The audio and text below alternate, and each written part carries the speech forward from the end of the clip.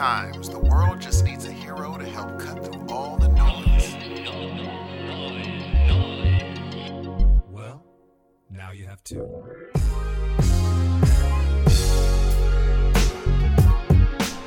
Good morning, good evening, and good afternoon, ladies and gentlemen. Welcome to the Heroes of Noise. I am your host, Steve. I am the other 50% of the show. Greetings, everyone. My name is Dan. What is cracking? G, I think you're more than 50% of the show, G. Oh, I appreciate that, but it's 50-50 all the way down, man. I really do. In my opinion. Hey, question. What's up? You're going to WonderCon, brother. I am. This is a random This is a random subject. What panels are gonna be there this year? That's the thing is I have no clue, dude. You don't really know what's going to be on the panel until about maybe a week beforehand. And it won't say like it's going to be this TV show or, it's going to be like Warner Brothers or Sony or something like that. It's like the guessing game. And I seriously don't think it's going to happen because Marvel tends to not show up there a lot. But it would be pretty awesome if they did a little Black Panther. Oh, you know what? It wouldn't be Black Panther, actually, because that's in February. It would be Infinity Wars. That would be even better. And that would be legit. Does Marvel not dig WonderCon? What's the deal? Because Marvel's owned by Disney, they tend to show up at that D23 convention that they have, which is a straight Disney convention. That's right, dude. I'm not even sure if they made it to Comic-Con last year. Kind of thinking that they didn't. So Disney might just be going like, all mine. Oh, but they can. Once they own everything, we are screwed. It's just going to be that D23 convention from now on. What's the difference between WonderCon and Comic-Con? I've always said that WonderCon is kind of like a small Comic-Con. But it's just, I've never been to Comic-Con, so I can't tell you. It's I didn't just know as fun. that. No, I've been trying every year. But WonderCon's still very accessible, and it's a good time. I'll probably film some of the stuff from the panels that we are allowed to film and put it up on the site that we don't have yet, but we'll have by that time, I'm sure. Dude, we need a site. Like, we have to get off our asses right now. We should just have like a slight business meeting while we're doing the show. We need a site. We have to stop being lazy bastards. You have been talking about this for I don't know how long, G. Well, that's what I wanted to tell you, man, as I looked on the WonderCon site because I was trying to get a press pass. Yes. Strike one was that the show has to be on for 18 months. So I'm thinking, okay, well, cool. We've got the Word, so we can use the Word to do that. Boom! But then it has to be any kind of publications need to be within 6 months. So I'm on that timeline right now of losing that. I would have to do it literally in the next week or so. But then the only other problem is that it asks for, I can't remember the wording of it, but it was like an archive, a personal archive. In other words, click on Dan. Dan Ramirez is blah, blah, blah, blah, blah. And you know what I'm saying? Like a little bio. Maybe you could use your LinkedIn link. No, it actually said, it said there was no, what was it? I think it wasn't accepting of social media sites like Tumblr and things like that. I have to look into it. I wish I could call someone and get the information. I'm considering just doing it and then seeing what happens. Just see what happens, dude. Because they might not be that might be a normal application they just have. And they haven't gone through, people have skipped over nits and bits and stuff like that. But it's just, hey, this is a normal press application. Normal stuff. Because soon, dude, people are not going to have websites. That is just not going to be a thing. How do you figure? Guaranteed. How do you figure? Because what's the point of a personal website when Twitter exists? There is no point. I kind of disagree. What if you're trying to do something like, say, you want to sell shirts, you want to have links to other things, you want to have your like a Patreon site. Well, the Patreon site is a Patreon site. You just go to the Patreon site of such and such.patreon. Correct. I understand that. But what I'm saying is if you could have all of that in a one page where you can go to this link, go to this link, that just seems to me more feasible than going on Twitter and having to find all these various links and then go to different sites when you can kind of do a one-stop shop based off of a web page. True. That's just how I feel about it.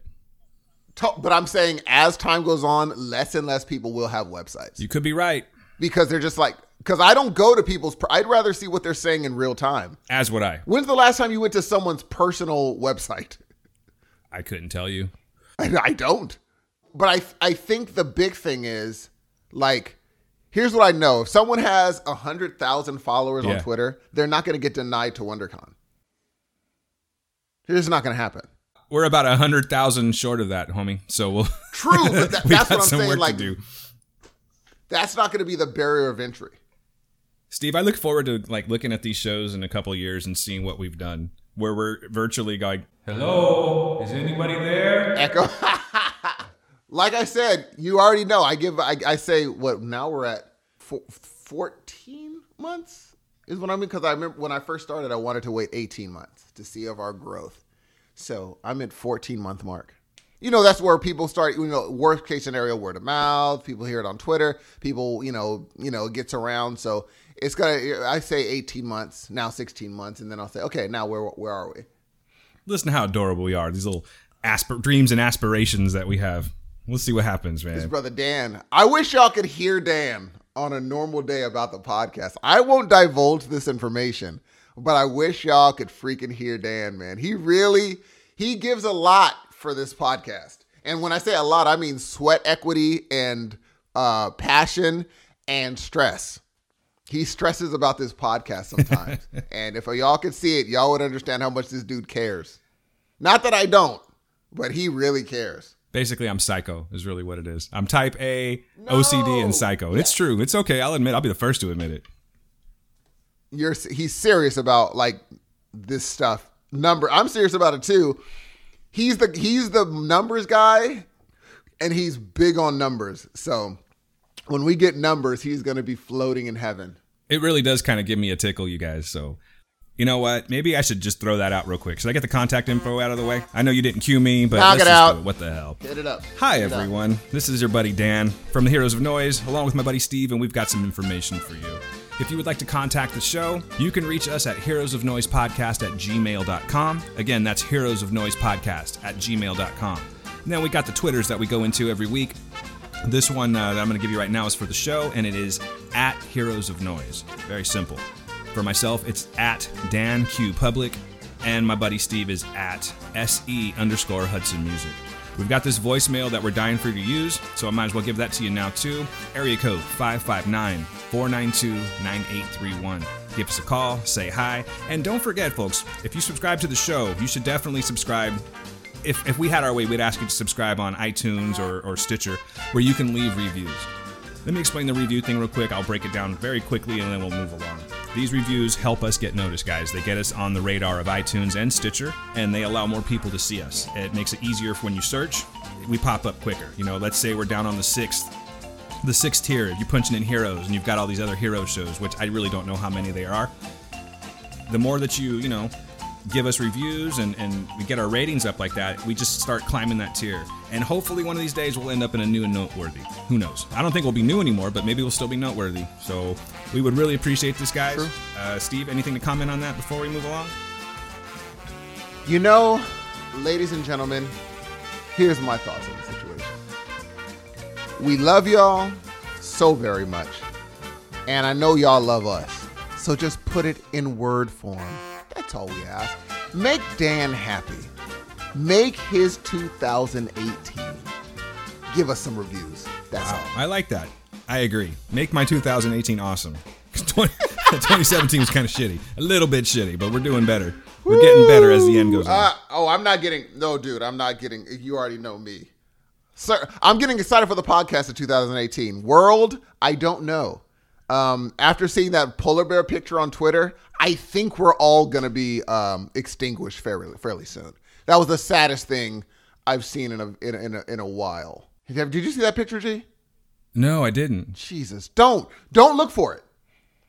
It's a starving polar bear because of global warming. Yeah, I'm not trying to see that. I feel bad for the big guy, but I don't want to see that. It sucks. He's just walking. He's barely dragging himself. He's skin and bones. I'm like, why? Kumail Nanjiani had the funniest freaking tweet ever, dude. He said, hold on, I'm sorry. You know who Kumail Nanjiani is? Of course I do. Big Sick.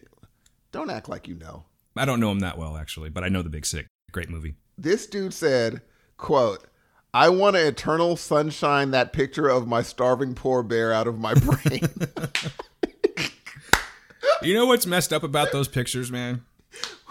Somebody took that picture. And they actually have a talk about it. These people they said they were taking this video crying, and they said this is what global warming looks like. And they were just crying behind the camera, sobbing, Because like, this is what this looks like. Do you think those people threw him This some food? is the picture. No, you can't. I mean, you can, but that means he's just one of how many? That's true. You don't really want to piss off you don't want to get a starving polar bear excited. He wouldn't have been able to chase anybody, G. Yeah, but if he got you, If he got you though. I don't know, man. I don't play. I saw The Revenant, bro. If you saw this picture, G, holy cow, dude. It looked like me in a bear suit crawling. It was just hanging on him. I just want to see that now. I got to get to Photoshop and make that happen. Oh, dude. Okay, I'm going to ask you, G. Were you not dying at all the Terrence Howard memes? All the main memes? Yeah. Oh, my God, dude. Oh, my God. Where did that stem from? It was really funny. I spent like a good 20 minutes just laughing going through those. Gee, just because that's what he said. He said it in Hustle and Flow, Of course. but he also said it in Dead Presidents. But someone was finally being like you'd always hear people say, like when he was, what was he in Iron Man? He was, Are you talking about Rhodey? yes. And they'd be like, I want to be Iron Man. And they'd like make fun of it. And finally people just started doing memes about. I saw one that was Frozen. Do you want to build a snowman? So good. Did you see the one of them was like he did Bane and he was just like he said something about I want to hurt Batman man and it said quote by Bane, like Bane with the Y. That is so dude. He had a BVS one. It's like, do you bleed, man? Gee, ladies and gentlemen, if you guys really want to have a laugh, if you know what this is referring to, please look those up. It's really funny. I don't know why they don't hashtag them. I was though. wondering the same thing. You have to just be in a circle. You have to be in the certain circle to see these Twitter memes. And if you're not in that circle, I don't know if it's getting out. Like I wonder if like since we just talked about them, do you think Kumail Nanjiani's circle has seen these memes? I think those things are out there pretty well now. Like the way I found it was just multiple hits on my timeline. And I was like, well, let me just, Is that right? So I just went to search and typed in Maine and there was like 300 and something that popped up. Oh my God. I never thought of doing I believe that. it's Mayne if you guys are interested in that. By this time, Yes. it's going to be a few days from now, but you know, dude. check it out anyway. It'll be Is there. that Photoshop they're using or is it some iPhone thing? I think it's a combination of both. You can tell the ones that are Photoshopped and the ones that people just like literally just cut out his head, you know, maybe like cut and pasted it and just put it on over that. Some people put some serious work into these things. You're going to have to show me how to do that. You got a Photoshop? I can show you. I'm sorry, like the thing on the, like if I could do it on a, like you said, a cut and paste, how you just do a thing on your phone or whatever. Show me I don't how. even know how to do that, man. I mess with Photoshop. Would that be like a 3-minute job? For my kid, yeah. It would be easy for you to figure out, I think. My kid uses that. There's a Photoshop app that you can use. I don't know what it is, but you can use it and do things like that. So your son could be like, hey, if you wanted to make one of those memes, he could make that picture in T-3 seconds. You know what? I'll be honest with you, bro. I think any 14-year-old could probably figure it out. I just haven't messed with it at all. I just don't have time for the Photoshop app. But I use Photoshop a lot at home. Well, you know, there is something that you do have a little bit of time for, Dan. What's that? That's television. What have you been watching? Oh, your segues. You're adorable. Keep calling you adorable. I don't know what it is, man. You're just adorable buddy of mine. I try, G. I'm trying to do this thing, man. I'm trying to do this, man. You speak up in this microphone real quick, man. Gee, that is so I don't know why didn't someone think of that before? Everyone knows he does that, and no one has done it until it's so funny, man. I'm stop. But anyway, what you been watching, homie? You know what? Not a lot, but I have a lot to talk about the ones I do have.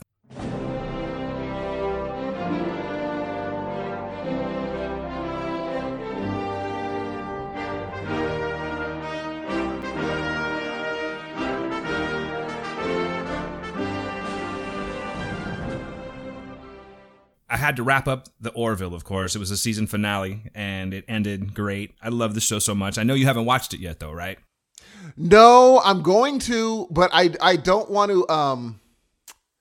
I'll say this. The network on which I'm using Hulu, I don't want to overrun the network because I know there are other users trying to use the network. Fair enough. You're using someone else's account. Jesus! I need to put on my tinfoil hat and hide now. Big Brother will be watching you from this point on. But you know what's funny? I've heard nothing but good things about Orville. I haven't heard, except from critics that I normally don't listen to anyway, I really haven't heard anything bad about them. Yeah, I'm getting to the point where I'm just ignoring critics in general. I mean, to, I guess in theory we're sort of being critics if we like something or don't like something. But I'm talking about the ones I'm ignoring the haters. If it's something that's just like this widespread, it just sucks. Everyone thinks it sucks. I'm going to watch it on my own. In fact, the next show that I'll be talking about, which I'm not quite ready to yet, has a lot of hatred on the IMDb site. You know what? I'm sorry. Let me get to that in just a second. So getting back to the Orville, it capped off very well. I'm very happy that there's actually a season 2 coming out right now. But you just don't understand how smart this show is, Steve. And I think that once you start watching it, you're really going to dig it. I'm not a Star Trek guy. I've told you that before. But it truly is one of my favorite shows out right now. It's addressing current issues in a way that, you know, they mask it with science fiction, a Star Trek-like science fiction. But they're all real issues that are going on. There was one that was very Black Mirror-ish that had to do with acceptance in social society. You know, like it was all about getting... It was all about, like, people would wear these badges and... You know, if you said something to me, Steve, that I didn't like, I would just reach over and touch you on the chest and hit the negative, and you'd start getting negative points. But if you hit like 500,000 dislikes, you can't go into stores. Oh, that is right out of Black Mirror, huh? For sure, yeah. It's like that one. I think that was the one with Bryce Howard, if I'm not mistaken. Yes. There's just so many different ones. They had one that had to do with like transgender babies. Oh, that's interesting. And yeah, I mean, just a whole bunch, like there's deep shit that's going on here, but they do it in a Seth MacFarlane style. And it's not to that Seth MacFarlane style, like, what is it? A Million Ways to Die in the West, or even Family Guy. It's very smart. It's very well written. And I've watched every single one of them. I think there's like one episode that kind of bored me just a little tiny bit, but not enough to make me turn it off. And I'm putting it down, man. This is one of the finer shows that I've talked about on this podcast so far. So I'm hoping that you get with it soon. I will try to get with it ASAP. As a matter of fact, I'll start watching it today. That boy, I like that, man. See, my friend Steve. I just don't know, man. I think, have you felt a little MacFarlane backlash for some random reason? And I'm not sure why. Are people MacFarlaned out? I can tell you that when this show came out, I was kind of like, oh man, another one.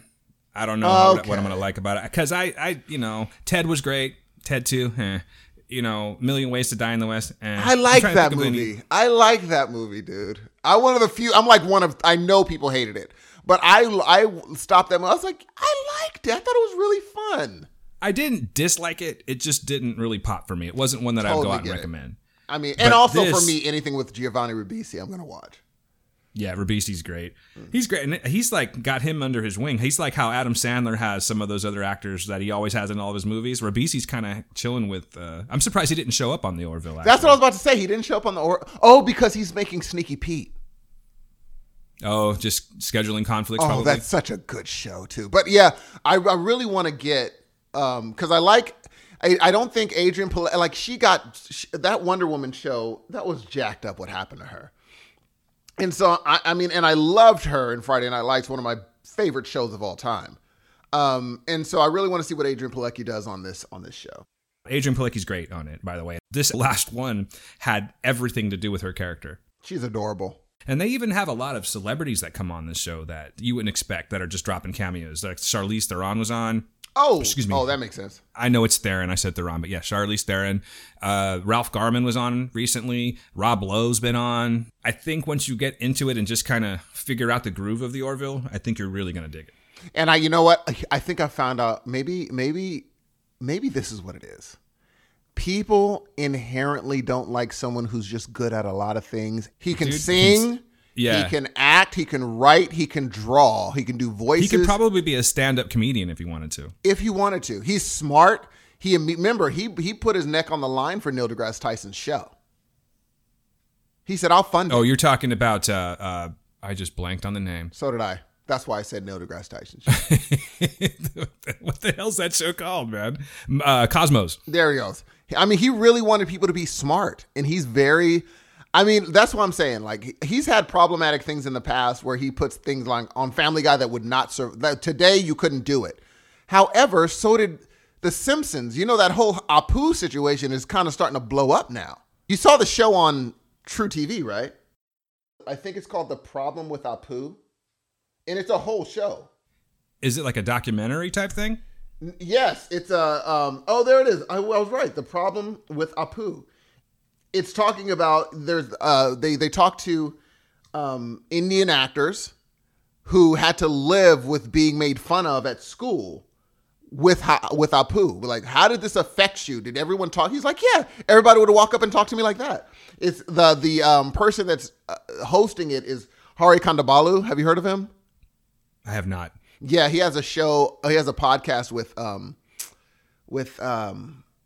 dude, what is wrong with me today? I'm sorry I got you high before this, man. I apologize. Dude, I am so sorry because Hari he has a show with Brother Man. Guys, I put Steve on the volcano vaporizer, so he's incredibly high. So please bear with him. It's his first time ever, but we'll get there. He's going to end up being funny. I know but I think that this is what is his name? Anyway, he has a show. For the record, Steve's not really high. Sorry, guys. What is his name? The black dude with a bunch of hair. He has a show on CNN. Damn it. Oh, that guy. Yeah, I know who you're talking about. You know, do you really know? The black dude with the hair? Of course, man. I mean, You're killing me right now, G. Hey, have you ever heard of that one white girl that says "you guys" a lot? No. That's the one I'm talking about right now. You're a cold-blooded cat, G. Oh, W. Kamau Bell. Jesus, that's his name. So who was it? I didn't hear it in your excitement. What was it? Kamau Bell. Okay. So they have a podcast together talking about politics. But yeah, this apparently Apu, I mean, it really was problematic in people's lives, dude. Like people would just walk up and assume that that's what Indian people talked like. And so they have a whole a documentary about it's called The Problem with Apu. I do recall that when The Simpsons came out and Apu became like a pretty popular character, that there were a lot of people, pardon the accent I'm doing, but a lot of like, thank you, come again, that kind of stuff. You would hear that a lot. I think that definitely contributed to it. Oh, no question. And that's why I say, when people, if we talk about Seth MacFarlane's issues, we got to talk about The Simpsons. And I don't think that that's a thing that people really want to talk about. But I'm surprised that show's been on as long as it has. Dude, and not really.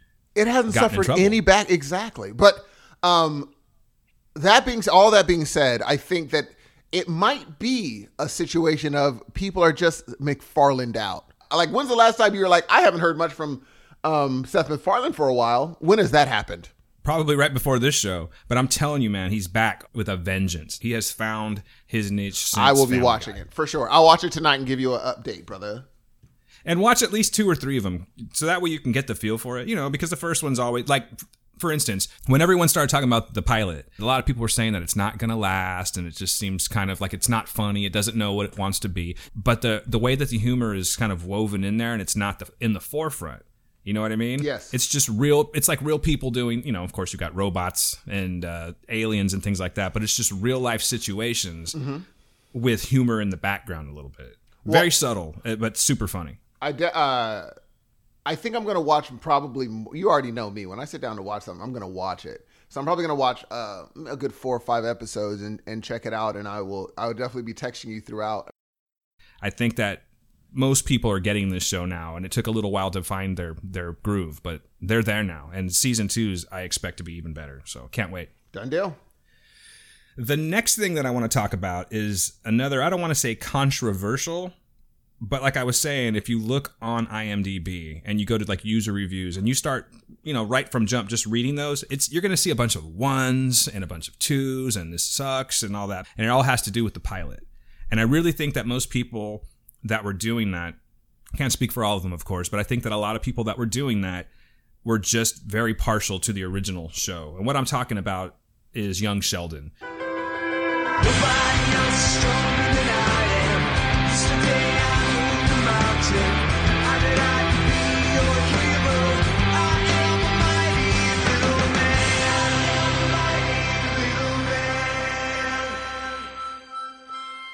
I I used to watch Big Bang Theory all the time. Like with my kids, it was a show that we had on all the time. And it just, for whatever reason, it just sort of ran its course for me. And I just didn't find it interesting anymore. Obviously, lots of people do. It's still on. But it wasn't my thing anymore. But I've always liked Sheldon Cooper and I've always liked Jim Parsons. Okay. So when this show came out, I had to at least check it out. You know, considering that we have a podcast where we have to talk about new shit all the time, it's worth checking out, you know? So I checked it and I really liked it instantaneously. But I kept it quiet because of all the negative reviews. But what I wanted to see is if time would actually prove that this show had legs. And I totally think it does, Steve. Did you like The Wonder Years? Was that something that you watched? I loved the Wonder Years. I loved it. So did I. And what I liked about it was that feeling of, you know, nostalgia. And I loved the narration on top of it. It's just a show that, it's like a feel-good show. Yes. It's like comfort food. You know what I mean? This show is that. I feel like it's a better Wonder Years. And I know that's a bold statement to make. I know, and someone's probably like, that's blasphemy, but I really like this. The kid that plays young Sheldon, and I have a hard time saying his name. It's like, it's spelled I-A-I-N. So I guess it's Ian, or maybe it's just Ian with a freaking A in Jack. Yeah. With another I in there or something, but it's I'm calling him Ian. Ian Armitage. This kid is great. You're gonna just fall in love with this kid instantly. Way smart. He's like a genius, 9-year-old that goes into high school. You know, the show's obviously revolved around him. But honestly, the person that I like the most on the show is Zoe Perry. Zoe Perry plays Mary Cooper, his mom. She's just the glue in the family. Outside of Sheldon, of course, they give her most of the best lines. But this show is completely revolved around family. It's set in Texas. It's got Annie Potts. Oh yeah, who plays his Mima. Annie Potts, that was from Ghostbusters. Yes. She's great. She's hilarious on this show. The cast is rounded out by Montana Jordan, who plays Georgie, his brother, and Reagan Revford, who plays Missy, his twin sister. These kids are great as well. There's another kid named Tam on there that plays his only friend. He's played by Ryan Fong, I believe it is. And then his dad is Lance Barber. He looks really familiar to me, and I'm trying to figure out where this guy came from. But Zoe Perry, getting back to her, she's been on Grey's Anatomy. She's been on Private Practice, Law and Order. You've seen her before. Lance Barber, he's been on Blackish, Brooklyn Nine-Nine. You have seen this guy before. If you were to look him up right now, you'd be like, oh yeah, I know who that guy is, Steve. Looking at him now, I have never seen him before. You call me a liar? Who's the girl? You said her name is Zoe. What's her name? Zoe Perry. Zoe Perry. I'm looking up. I'm probably she sounds familiar. NCIS. She's been on The Family. Oh, I know her dad, Jeff Perry. He's from he's on Scandal. Oh, okay. I learned learned something. I didn't know that was his daughter, but I've never seen Zoe Perry before though. I was actually looking on Twitter, just seeing what people were saying about that. And yeah, it's kind of unanimous that she's one of the favorites on the show. Okay. But this show is like the perfect family show. I sit down, I watch it with my wife and my daughter, and it's just something that we could all get into. But again, to me, it's like comfort food, man. It's that narration. Jim Parsons does the narration as the older Sheldon talking about his youth, and it just works. And I'm hoping that they renew this. I think they have like another 4 episodes left, maybe 5. But so far, it just keeps getting better and better to me.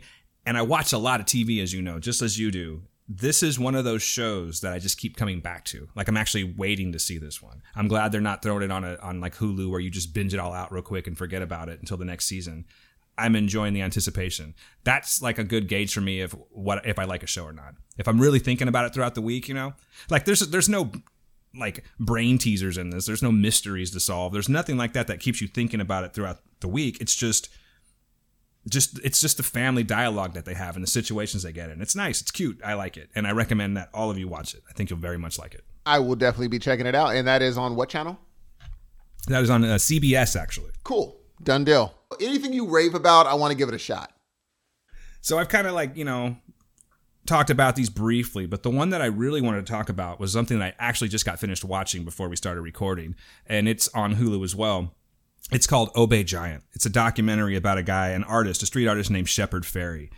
Do you have any familiarity with Shepard Fairey? I do. I know the Obama poster. I mean, that was the Hope poster was the seminal Obama poster.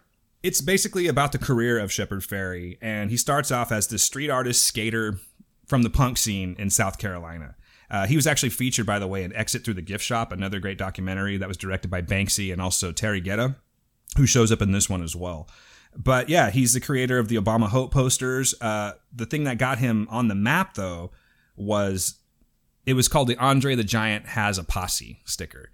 It's weird, man. I remember these back in the 90s. I remember seeing these everywhere, posted in like San Francisco. A matter of fact, I have like 2 or 3 of them in my I have like the shoebox that's just full of stickers I've collected over the years from concerts and whatnot. But yeah, he somehow came through California as well, and he put these everywhere. So I have some of them. It's really weird to find this on Hulu later and, oh shit, I have one of those. But it all simply started off, he was a skater, he worked in a skate shop, he grew up on punk rock, and he was a very talented artist. So all this just came about because somebody wanted to know how to make the stickers he was making. He says, I'll show you how to make a stencil. So he just goes to the newspaper and he pulls out this picture of Andre the Giant. It was almost like, that'll work, that kind of a thing. And he mocked it up and he made like a sticker of it, and it just kind of blew up from there. They started putting them all over town, and it started getting on people's attention. He was at a gig one time and he saw this, there was a party or something like that, and he saw a dude that had one on his hat with like paint chips around it. So he clearly had pulled it off of something. He's like, hey man, where'd you get that? He's like, I don't even know what it means. I don't know if it's a band or something. I just thought it was dope looking, so I put it on my hat. And so he knew that something was happening. So this became like this big movement because no one really knew what the hell it was about. They show him, back in the day, putting up these posters on the walls, and people were like, what's all that about? Oh, it's Andre the Giant. People didn't know if it was a band. They didn't know if it was a cult. They had no idea. But it just kept growing and growing. And eventually he started like driving across, I think, like I say, he's from South Carolina. So I think the first time he went to Boston on this beat up car, and he put stickers up the whole way to Boston. The next time it took him to New York. By the time that he got to New York, he was already getting so much attention that it started, it was becoming a bigger thing, and he was getting approached by different artists to like work with him, put him in shows. Have you ever seen the Obey design, Steve? I have seen that. Yes. It wasn't as popular. I didn't see it as much as everyone else saw it, but I did see it. Yeah, not as much as the Obama sticker though. Yeah, I mean, I've had a couple of shirts of it. It's an old design, but it went from the original just picture stencil of Andre the Giant. His estate got involved, and they're like, hey, that's kind of copyright infringement, so you can't be making money off of this kind of thing. So what he did was he revised it, and he like cropped it, and he just put a lot more shading into it to where it really was still a likeness of Andre the Giant, but he made it his own, is what I'm getting at. And that blew up. It was like the star design, and that's when you started seeing it on T-shirts, and it just really became a huge thing. So that star design actually became, the Obey design that everyone sees today. That's still in stores. What it was inspired from. Do you remember the movie They Live with Rowdy Roddy Piper? Yes, I do. Of course. Seems like a movie that you would have totally watched. Oh, totally. Because with the sunglasses, and you can see the skeletons. Exactly. Totally. Yes. So it became kind of like a Big Brother is watching you kind of thing. So kind of keep your eyes open. That was like the mission, if you will, or the message behind that. Big Brother's watching, and they were just putting these things up everywhere. The more popular a street artist gets is by what they do and how like far out they'll go to make these things happen, how high they'll climb a building to make something happen, that kind of thing, how much exposure you can get. So this just kept going and going and going. And, it just shows his progression in his career and where this takes him. So this documentary goes from that and takes us to the Bush administration. And this is when he started this campaign called the New World Order. He was doing a lot of more bombing, in the neighborhoods, and he got the attention of a couple of other artists by the name of Robbie Canal and a guy named Mir. And they started this whole movement of collaborations where they were doing these anti-Bush posters. And they plastered these things like all over the LA area, and it really kept him on the map. He continued this campaign throughout the entire Bush administration. And then, but he started talking about what he didn't like about the Bush administration and how he wanted to see change, and it just so happens that this is around 2008 when this up and coming senator by the name of Barack Obama was starting to make a name for himself. And he like instantly fell in love with Barack. He just, like a lot of us did, he got it. He actually reached out to the Obama campaign and told them like, hey, I'd like to make a poster for you guys for your campaign. They were like, that's great. Go for it. Do that. But keep it grassroots. We don't really want to be behind it because it shows that if it's not something that we're putting out, it shows that the public is buying into this Obama thing, and it's going to spread, and spread is what it did. You know what? I'm actually going to stop and hold off right there because I'm realizing I'm just giving you like the whole freaking documentary. That's how much I liked it. I just found it that interesting. 90 minutes and it just had me the whole way through. Super interesting documentary. I hope I didn't give too many spoilers, but I found it very, very interesting. And I think this is going to be something that you really like, Steve. So please check it out, man. For sure, man. And that's on what channel? That's on what? That is on Hulu. That's on Hulu. It just came out probably like I think 2 months ago or something like that. So check it out. And that, my friend, is pretty much all that I've really been into this week. Been a long work week. I see that. What about yourself? So I watched a movie called The Belko Experiment. Ah, yes, The Belko Experiment. Much like Mayhem. Yes. And or similar to Mayhem. It, look, I knew all the issues going in. I knew all this, starring John Gallagher. And I like him. He's one of the main reasons that I actually, I watched this movie. Because I liked him ever since I used to see him in the newsroom. I was like, who is this young cat? And I thought that he was really, really good. But I wish they wouldn't have told me what the synopsis was. That would have been awesome. If I just didn't know what was going to happen. I see how it benefits from not knowing what in the world is going on. Because I was just waiting for the ball to drop. All these things were happening in the beginning, and I was waiting for the ball to drop. So if you don't know what the Belko Experiment is, I don't even want to ruin it for you, really. I would suggest you not knowing as much as possible, but watch the movie. It's a really fun, I wouldn't call it a thriller necessarily, but I would call it a suspenseful, it's more of a suspense. And you're going to have to suspend your disbelief because some of the stuff you'll be like, I would never do that. Like, you would never do this situation. But let's just say these people get an offer to work in a business in Colombia, in a building.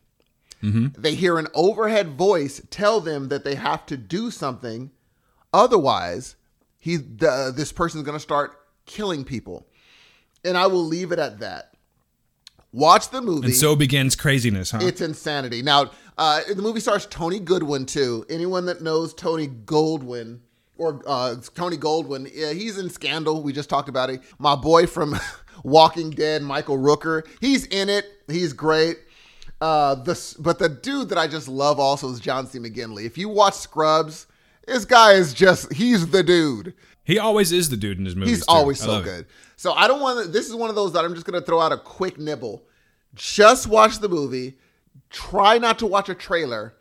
Check it out. See where it goes. And it ends on a really fun note. It's not one of those where it's just, I'm not a mysterious ending person. I like an ending that's solid. It leaves just enough to your imagination where it's just like, oh, that was really cool. So Belko Experiment, you'll really like it. Belko, starring John Gallagher, Tony Goldwyn, Michael Rooker, and John C. McGinley. Check it out. 90 minutes, totally worth it. I recommend watching that too, guys. It's totally fun. Another thing I ended up watching, which was fun, this was not in my arena of things I normally would watch, is a little show called Big Little Lies.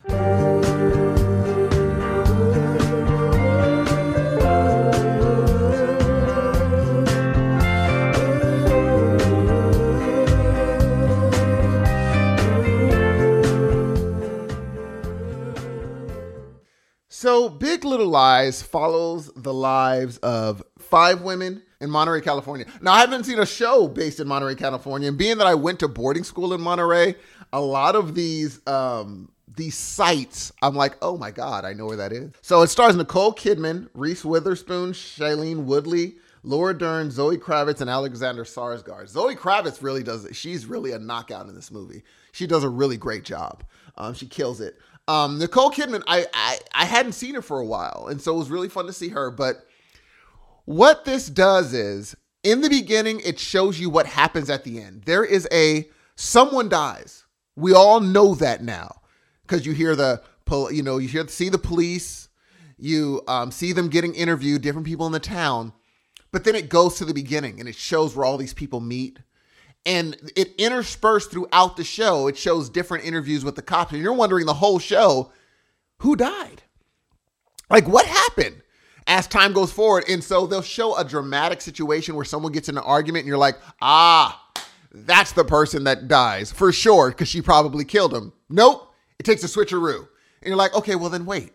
Well then who? And the whole time you're wondering who died, and the interaction between these women and how they're dealing with it. Like Shailene Woodley plays a person that she's not of the rich crowd. She just happened to come into this town wanting to give her son a better life.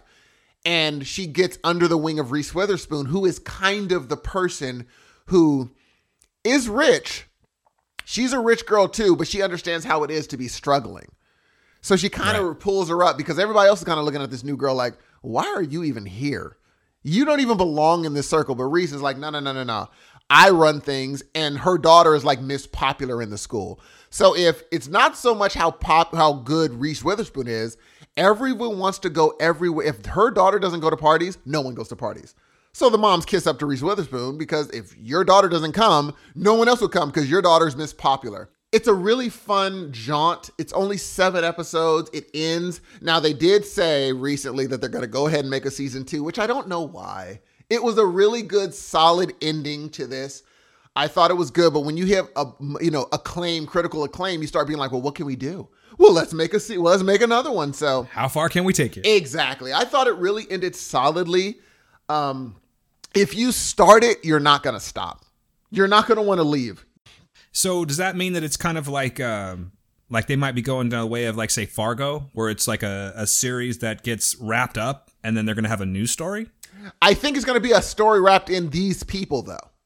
It's the same people. It's not going to be it's going to be the same people, and they're going to try to figure out where, not to ruin it, figure out, maybe go into the past of one of the other characters. Because you really did dissect a lot of these people's past, but not a few of them kind of were on a sideline until the end. So it's really good. Alexander Skarsgård does a fantastic job playing a guy that in public you think is totally put together, but you would hate him personally. When you see what he does in his personal life, you're like, oh, he's a creeper. He's such a bad guy. But in public, because he's like normal, he may not be a great husband, but a great businessman, so they really balance that really well. So if you get a chance, it's on HBO. It's called Big Little Lies. 7 episodes. You'll dig it. Check it out. I'm looking at the cast right now, and I'm surprised. Like Adam Scott, that's always a win when you got Adam Scott in. Oh, my goodness. The thing is, the only reason I didn't mention his name is because I wanted people, when you see it, you're going to sit there and be watching, and all of a sudden Reese Witherspoon's husband comes in. You're like, oh, my God. It's Adam Scott. It was a shock. Sorry to ruin that. No. Don't worry about it, dude. It's always fun for me to be surprised by Adam Scott, and I might be the only one. But when I see him, it uplifts the show. I dig Adam Scott so much. I love freaking Ghosted. I like anything he's in, man. I really do. He's just great. He's not Adam Scott in this show. He is a totally different person. And it's fun to see him branch out to something else. They actually have that Ian Armitage kid from Young Sheldon's in it as well. He plays Ziggy Chapman. He's Ziggy? Yeah, he's Ziggy. Ziggy's a massive part of this show. Is this kid good in that as well? He's really good. I'm very curious about Young Sheldon because the kid that he plays in this is interesting. I'm telling you, this kid can act his ass off. He's great. So now I want to see it just for him. I also noticed Laura Dern's in it as well. She's so good. You got a pretty massive cast going on here. Laura Dern going to be in the Last Jedi coming out next week. It's a beast of a cast. And it's like, wow, this is going to be... Well, again, when you start watching it, Laura Dern, man. And even Nicole Kidman. Reese Witherspoon is fantastic. But she is not called to do anything wild. Whereas Laura Dern and Nicole Kidman are made to be like, you're going to need super acting chops.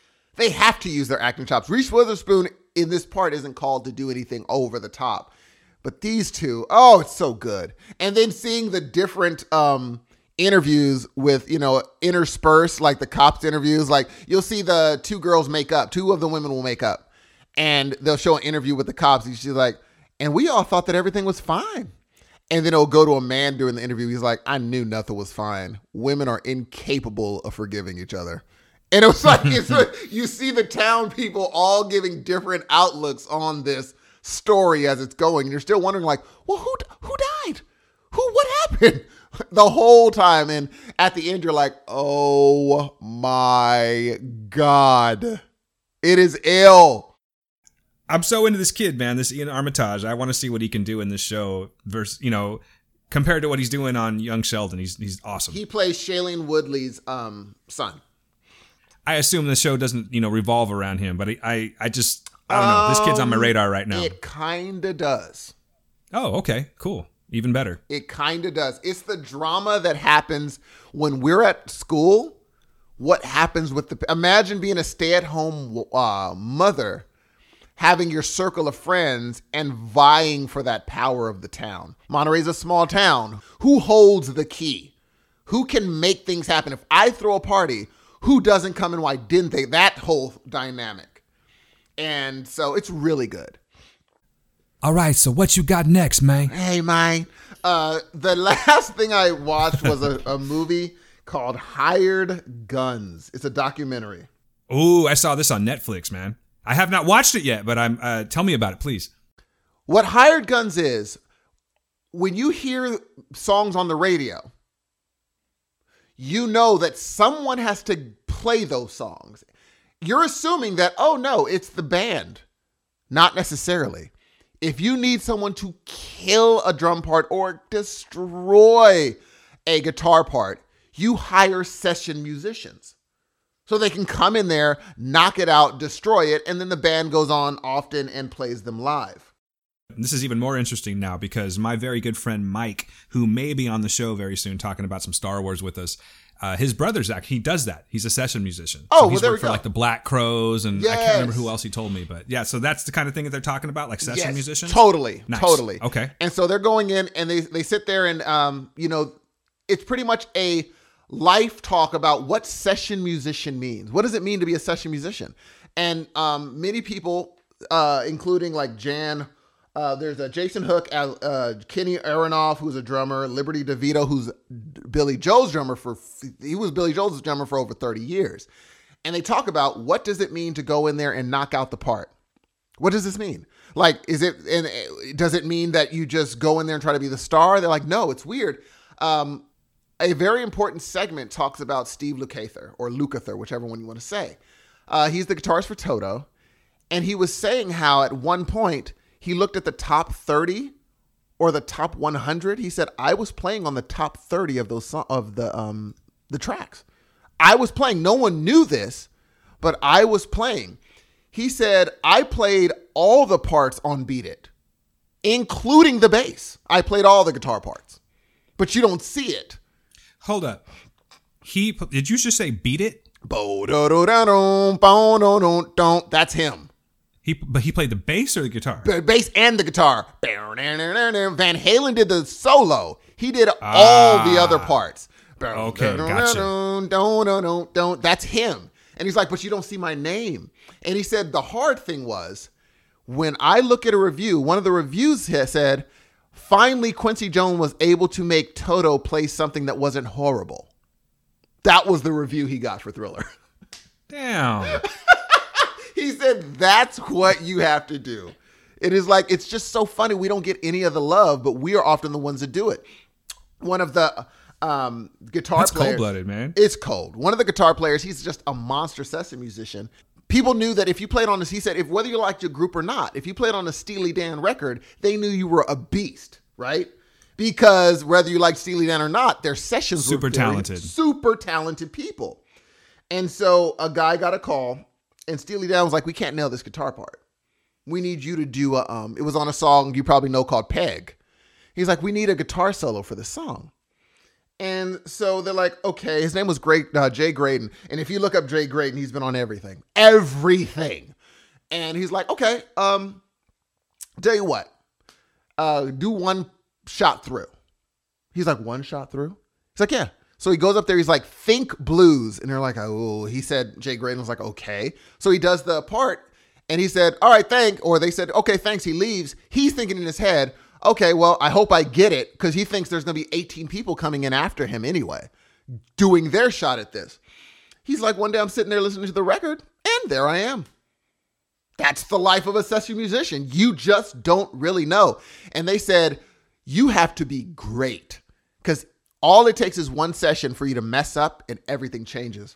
Another important thing was a guy got hired to go on tour with Mandy Moore. He said, I'm thinking, why Mandy Moore? I'm a rock guitarist. Do I even want to do this? This is silly. People are going to make fun of me. So he goes on tour with Mandy Moore, right? And it leads him into other tours. He says, oh, everything's cool. I'm a session musician or a touring musician now, right? you get this tour and you're doing these things. And so he buys a house. The next day he wakes up to an email saying, hey, we might be going in a different direction. So thank you guys so much for helping with the tour. Goodbye. The end. That's the life of a touring. You just don't know when your next thing is. Do they mention if they get any type of royalties? Or They is don't it just say, like a flat fee kind of thing? it's a flat fee for session. You get royalties if you write the song, if you write part of it, if they include you as I was a writer on this song, which is why, because David Foster, the dude who did Bodyguard soundtrack, he produced, I Will Always Love You. I mean, that's huge, right? He produced After the Love Is Gone for Earth, Wind & Fire. That was his first huge hit. David Foster. What song? I've never heard of that one. After the Just Love kidding. Is Gone. Yo, Just kidding. Oh, you have me worried. He was looking on the other side of the glass as a session musician. He said, I want to do that thing. That's who I want to be the producer. And so he transfers over to producer, and the first 3 albums were a flop. He's like, so it doesn't matter, if you're a good session musician, you can't be a producer necessarily, but if you're a good producer, you can't be a good it doesn't go both ways. He's like, it's such a tenuous, but he's like, the thing about session musicians is once they kill it once for you, who are you going to call? You're going to call them every single freaking time. Rob Zombie, he has a great quote. He said, there's 3 steps in getting a good session musician. It's so good. He said, number 1, who's a beast? He said, the beast part is easy. He said, look on YouTube. Everyone's amazing, right? Everyone's freaking amazing at playing these amazing chords, right? Step 2 was like, who can do the job? Who fits into the groove that you're trying to do? Who can actually be there, legit, be there, fits into the groove? You're trying to do your thing. Can you fit into the session, right? He said that whittles it down to, there's still a lot of people that can do this. He said, number 3, who can you actually hang out with for most of the day? Which is crazy important. Yes, because you're only on stage for how long? An hour and a half? But you're on the bus for 16 hours. He said that whittles it down to maybe 3 people in the whole industry that you can actually hang out with. And like they said, I don't care if you're really good. If you're okay, but I love being around you, I'll hire you because I like being around you. And I could stomach being around you. And so it's just the talk about how a touring musician, how a session musician, you're never sure what your next job is going to be and how do you make a living doing this. You're just a hired gun. We need this. You can do this. Now, one of the guys, he went from doing Mandy Moore, Hillary Duff stuff, and then he went to Alice Cooper. And so he's with Alice Cooper. Wow. What a stretch. Yeah, tell me about it. He said, Alice Cooper said, I was sitting there. I took my daughter to a concert and listening to Hillary Duff, whatever. And all of a sudden I hear this dude blazing and he takes out a piece of paper and he's like, okay, who's this guy? And he hired him. And he said, people would probably make fun of Hillary Duff. He said, I didn't even make him audition.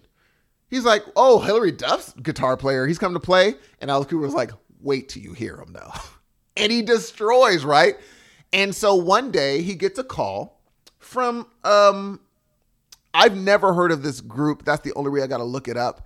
5 Finger Death Punch. Oh yeah. I know 5 Finger Death Punch. So they're a nothing group. And they said, hey man, we don't. I would agree with you. Sorry, but that's just me being a metal snob. Go on. Yeah. They're like, so yeah, we need a guitar player, someone part of our group. And he's like, they said, we can't pay you what Alice Cooper pays you. You're pretty much going to be eating bologna sandwiches. He's like, done, I'll do it. He said, the reason I did it was because I knew I need to be part of something from the ground floor. I've been a session musician. I need to be something from the ground floor so I'm part of a group. No more of this, I can just be fired at any time. So he's like, sure, I'll go with the startup. And Alice Cooper told him, everyone universally says Alice Cooper's one of the best. They just say, he always wants you to do, if Kiss wants to hire you for my tour, go. Live your dream, go. Please. He's such a nice guy in this documentary. He's like, I've heard that about him too. He's just so cool. So he goes to 5 Finger Death Punch and He just happens to be the one lock or key that unlocks their popularity. And they're now doing arena shows. He said, I caught the wave, and next thing you know, we're skyrocketing. And I guess they're a big thing now. I don't really know much about them, but they're doing arenas. Yeah, they've got a big name. So is he a full-time member? Full-time member. He's one of the main guys. Okay. His name is Jason Hook. It sounds familiar, but I don't really follow Five Fingers, so I like the name though. I always like the name. Yeah, and so if you're interested at all in what it means to be a session musician, what it means to be a touring musician, I'm not going to ruin anything about the Billy Joel part. Yeah, don't do that. Billy Joel's touring musician, that fun thing of how they met up, how they did it, the story of playing with Billy Joel, it's very interesting. And it's not all it's cracked up to be, ladies and gentlemen. Being a touring musician, being the touring headliner is fantastic. It is absolutely amazing. And there is a devastating story about a group called Filter, touring with them. It is a devastating story for touring musicians. So I've seen Filter before. Oh, dude, their musician pretty much rips them into, I mean, good Lord, man. But the Filter lead singer says, I don't give a crap how they feel. I'm the star. I will pay you what I want. I'm the one. And I'm like, oh, that's why they hate you. You're referring to Richard Patrick as the singer. Is that his name? Yeah, his name's Richard Patrick. Oh, and dude. Filter's always kind of been like a one-man band thing, much like how Panic at the Disco is now. It's kind of revolving around the singer. Yeah. And what's that song? Hey, man, kind of nice dick, shot. Huh? That's his. Yes, that's what he was. Well, I'm the one. Hey, you can play or you cannot. We get in the group, and then the people are like, it's the worst group to play for. It's the worst group to play for. So it's really fun to hear the backstage stories of people playing. Pink's band talks about playing behind Pink, and apparently how much fun she is to play for. Like, she pretty much says, I want you to bring you to these tours. Who are you? You play like you and follow me. I will let you be who you are on your instrument. And we just come together and make this amazing show. Because we're a family. I've actually heard that about her, man. I've heard she's really good to all of her band, her band, her touring band, and all of the people, the dancers and everything. I'm actually taking Gail to see her in March, I believe. People love, and the dope thing is, like, while he's playing the guitar with her, right? She has her hand on his knee while she's singing. And I'm like, as a musician, I know what that is. That's when you're just connected. Like, you're having so much fun on there. We're not in front of a crowd. We're in a room singing, having fun. And that was like, oh, that's really, it made me like Pink a little bit more. Ladies and gentlemen, just watch the documentary. I haven't given you really anything. It's an hour and a half. If you ever wondered how it is to be on an album, see that album go to number one and no one knows who the hell you are. I will give you one name, Ray Parker Jr. He was on 1 million albums. No one knew who he was until he happened to, and I'm not going to tell you what he wrote. Watch the documentary. And he was like, Mama, because this guy used to come home and say, Mama, I'm on this album. And he said this was a quote that made him change everything. His mom would say, baby, I don't see you. And he'd look at the album and be like, damn, you don't see me, do you? Ouch. I'm on everything, but you don't see me. I'm playing guitar on all these albums, but you don't see me. So he said, no. I need to be seen. So he I'm not going to tell you how he gets seen, but oh boy, does he get seen. Like, seen. Like, what he got seen for did way more than you or I thought, Dan. When they tell you numbers, it's pretty freaking crazy. You referring to Ray Parker Jr.? Yes. When you hear the numbers I'm stuck, you know what I'm stuck on, right? That what you're thinking did numbers you do not know. Oh, I can only imagine. So please, everybody watch Hired Guns. It's really fun. You can watch it on Netflix. Enjoy. And now that you can get Netflix on your Apple TV, come on. Well, not Netflix. Come on, Amazon. Now. Go watch. It's on Netflix though. Netflix. Enjoy it. And I would love to hear what you think from all you musicians out there, because I'm going to really start diving into these music documentaries and talk about them more, because I could wax poetic on anything music. So check it out.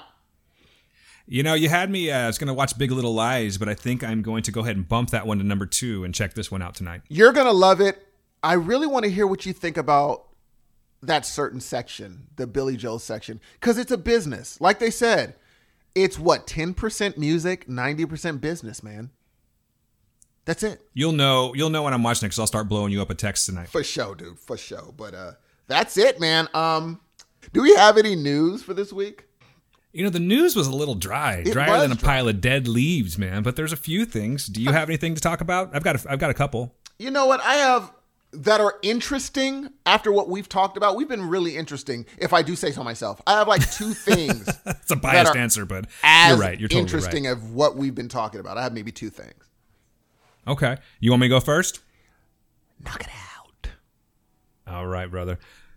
Well, let's talk about some topical stuff because I want to talk about Star Wars, Steve. Just a little bit, all right? Let's do it, baby. Have you heard of a movie called Star Wars, Steve? I'm about to be really versed in Star Wars fairly quickly here, G. I like it, man. You're cramming. That's awesome. And you know I'm taking my time. I'm proud of you, son. I like it a lot. Except for the new special effects. Anyway, go ahead. Oh, okay. You've got some opinions. I like that. We'll talk about that in a second. Yes. Real quick, I'm going to talk about someone that's been in the news a lot lately, ever since Thor Ragnarok came out. But he's, of course, been around before that. And I am talking about Taika Waititi, director Taika Waititi. Steve, it seems that the Disney camp, the Lucasfilm camp, is actually starting to flirt with him a little bit. They would like him to come over and do something in the Star Wars universe. I'm all for it. I think that he would have been perfect taking over Phil Lord and Chris Miller's when they got fired from Solo Project. Yes. I think that would have been perfect because Han Solo's funny, but he's also like an ass kicker too. But it's a moot point. It's not happening. This is coming from Entertainment, i.e. Cinema News. In an interview with New Zealand outlet Newshub, Lucasfilm chief Kathleen Kennedy declared that she'd, quote, love for him to direct Star Wars movie, unquote. Kennedy doubled down, saying that the director had exactly the right sensibility. It was very exciting to see him step into the Marvel universe and do such an amazing job with Thor. That's pretty much rolling out the red carpet right there, sir. If Kennedy says that, she holds the key. She is the gatekeeper. It's over, dude. It's his no. It's his no to be said. I'm going to continue reading on here. It says, for his part, Waititi addressed the possibility for directing a Star Wars movie on a couple of occasions, often with somewhat conflicting answers. Around the time of Phil Lord and Chris Miller's exit, Waititi on Twitter no less made a joke about the situation when asked if he'd take on a Star Wars movie. That said, when pushed on topic in an interview with Uproxx, he seemed a bit more realistic about the situation. Quote, look, I'm not an idiot. Who would actually say no to Star Wars? Of course I didn't send the idea very seriously. It's more that in light of all things that were happening over the last couple of months, it would make me a little nervous, said Waititi. I think that's a lot of pressure to take on a Star Wars movie, I would imagine. And especially since they let people go so quickly. Yes. You're like, do I really want to put my stake in the sand right here? Yeah, they're very selective, and if they don't like it, you're gone, you know? Says this, however, was contradicted by an earlier statement he made in a New York Times interview when he said that the Star Wars franchise seemed like there was not much room for someone like me. So it doesn't, yeah. So, it's kind of up in the air. I think money talks, and I think that, he's got that Disney connection now. So it's very possible that we could be seeing a Taika Waititi directed movie sometime soon. Awesome. What else you got? Another star-related thing here, and this is a big one. We've been talking about this guy a lot lately. I know you already know what I'm talking about, but I'm going to go ahead and break it down for the good folks here.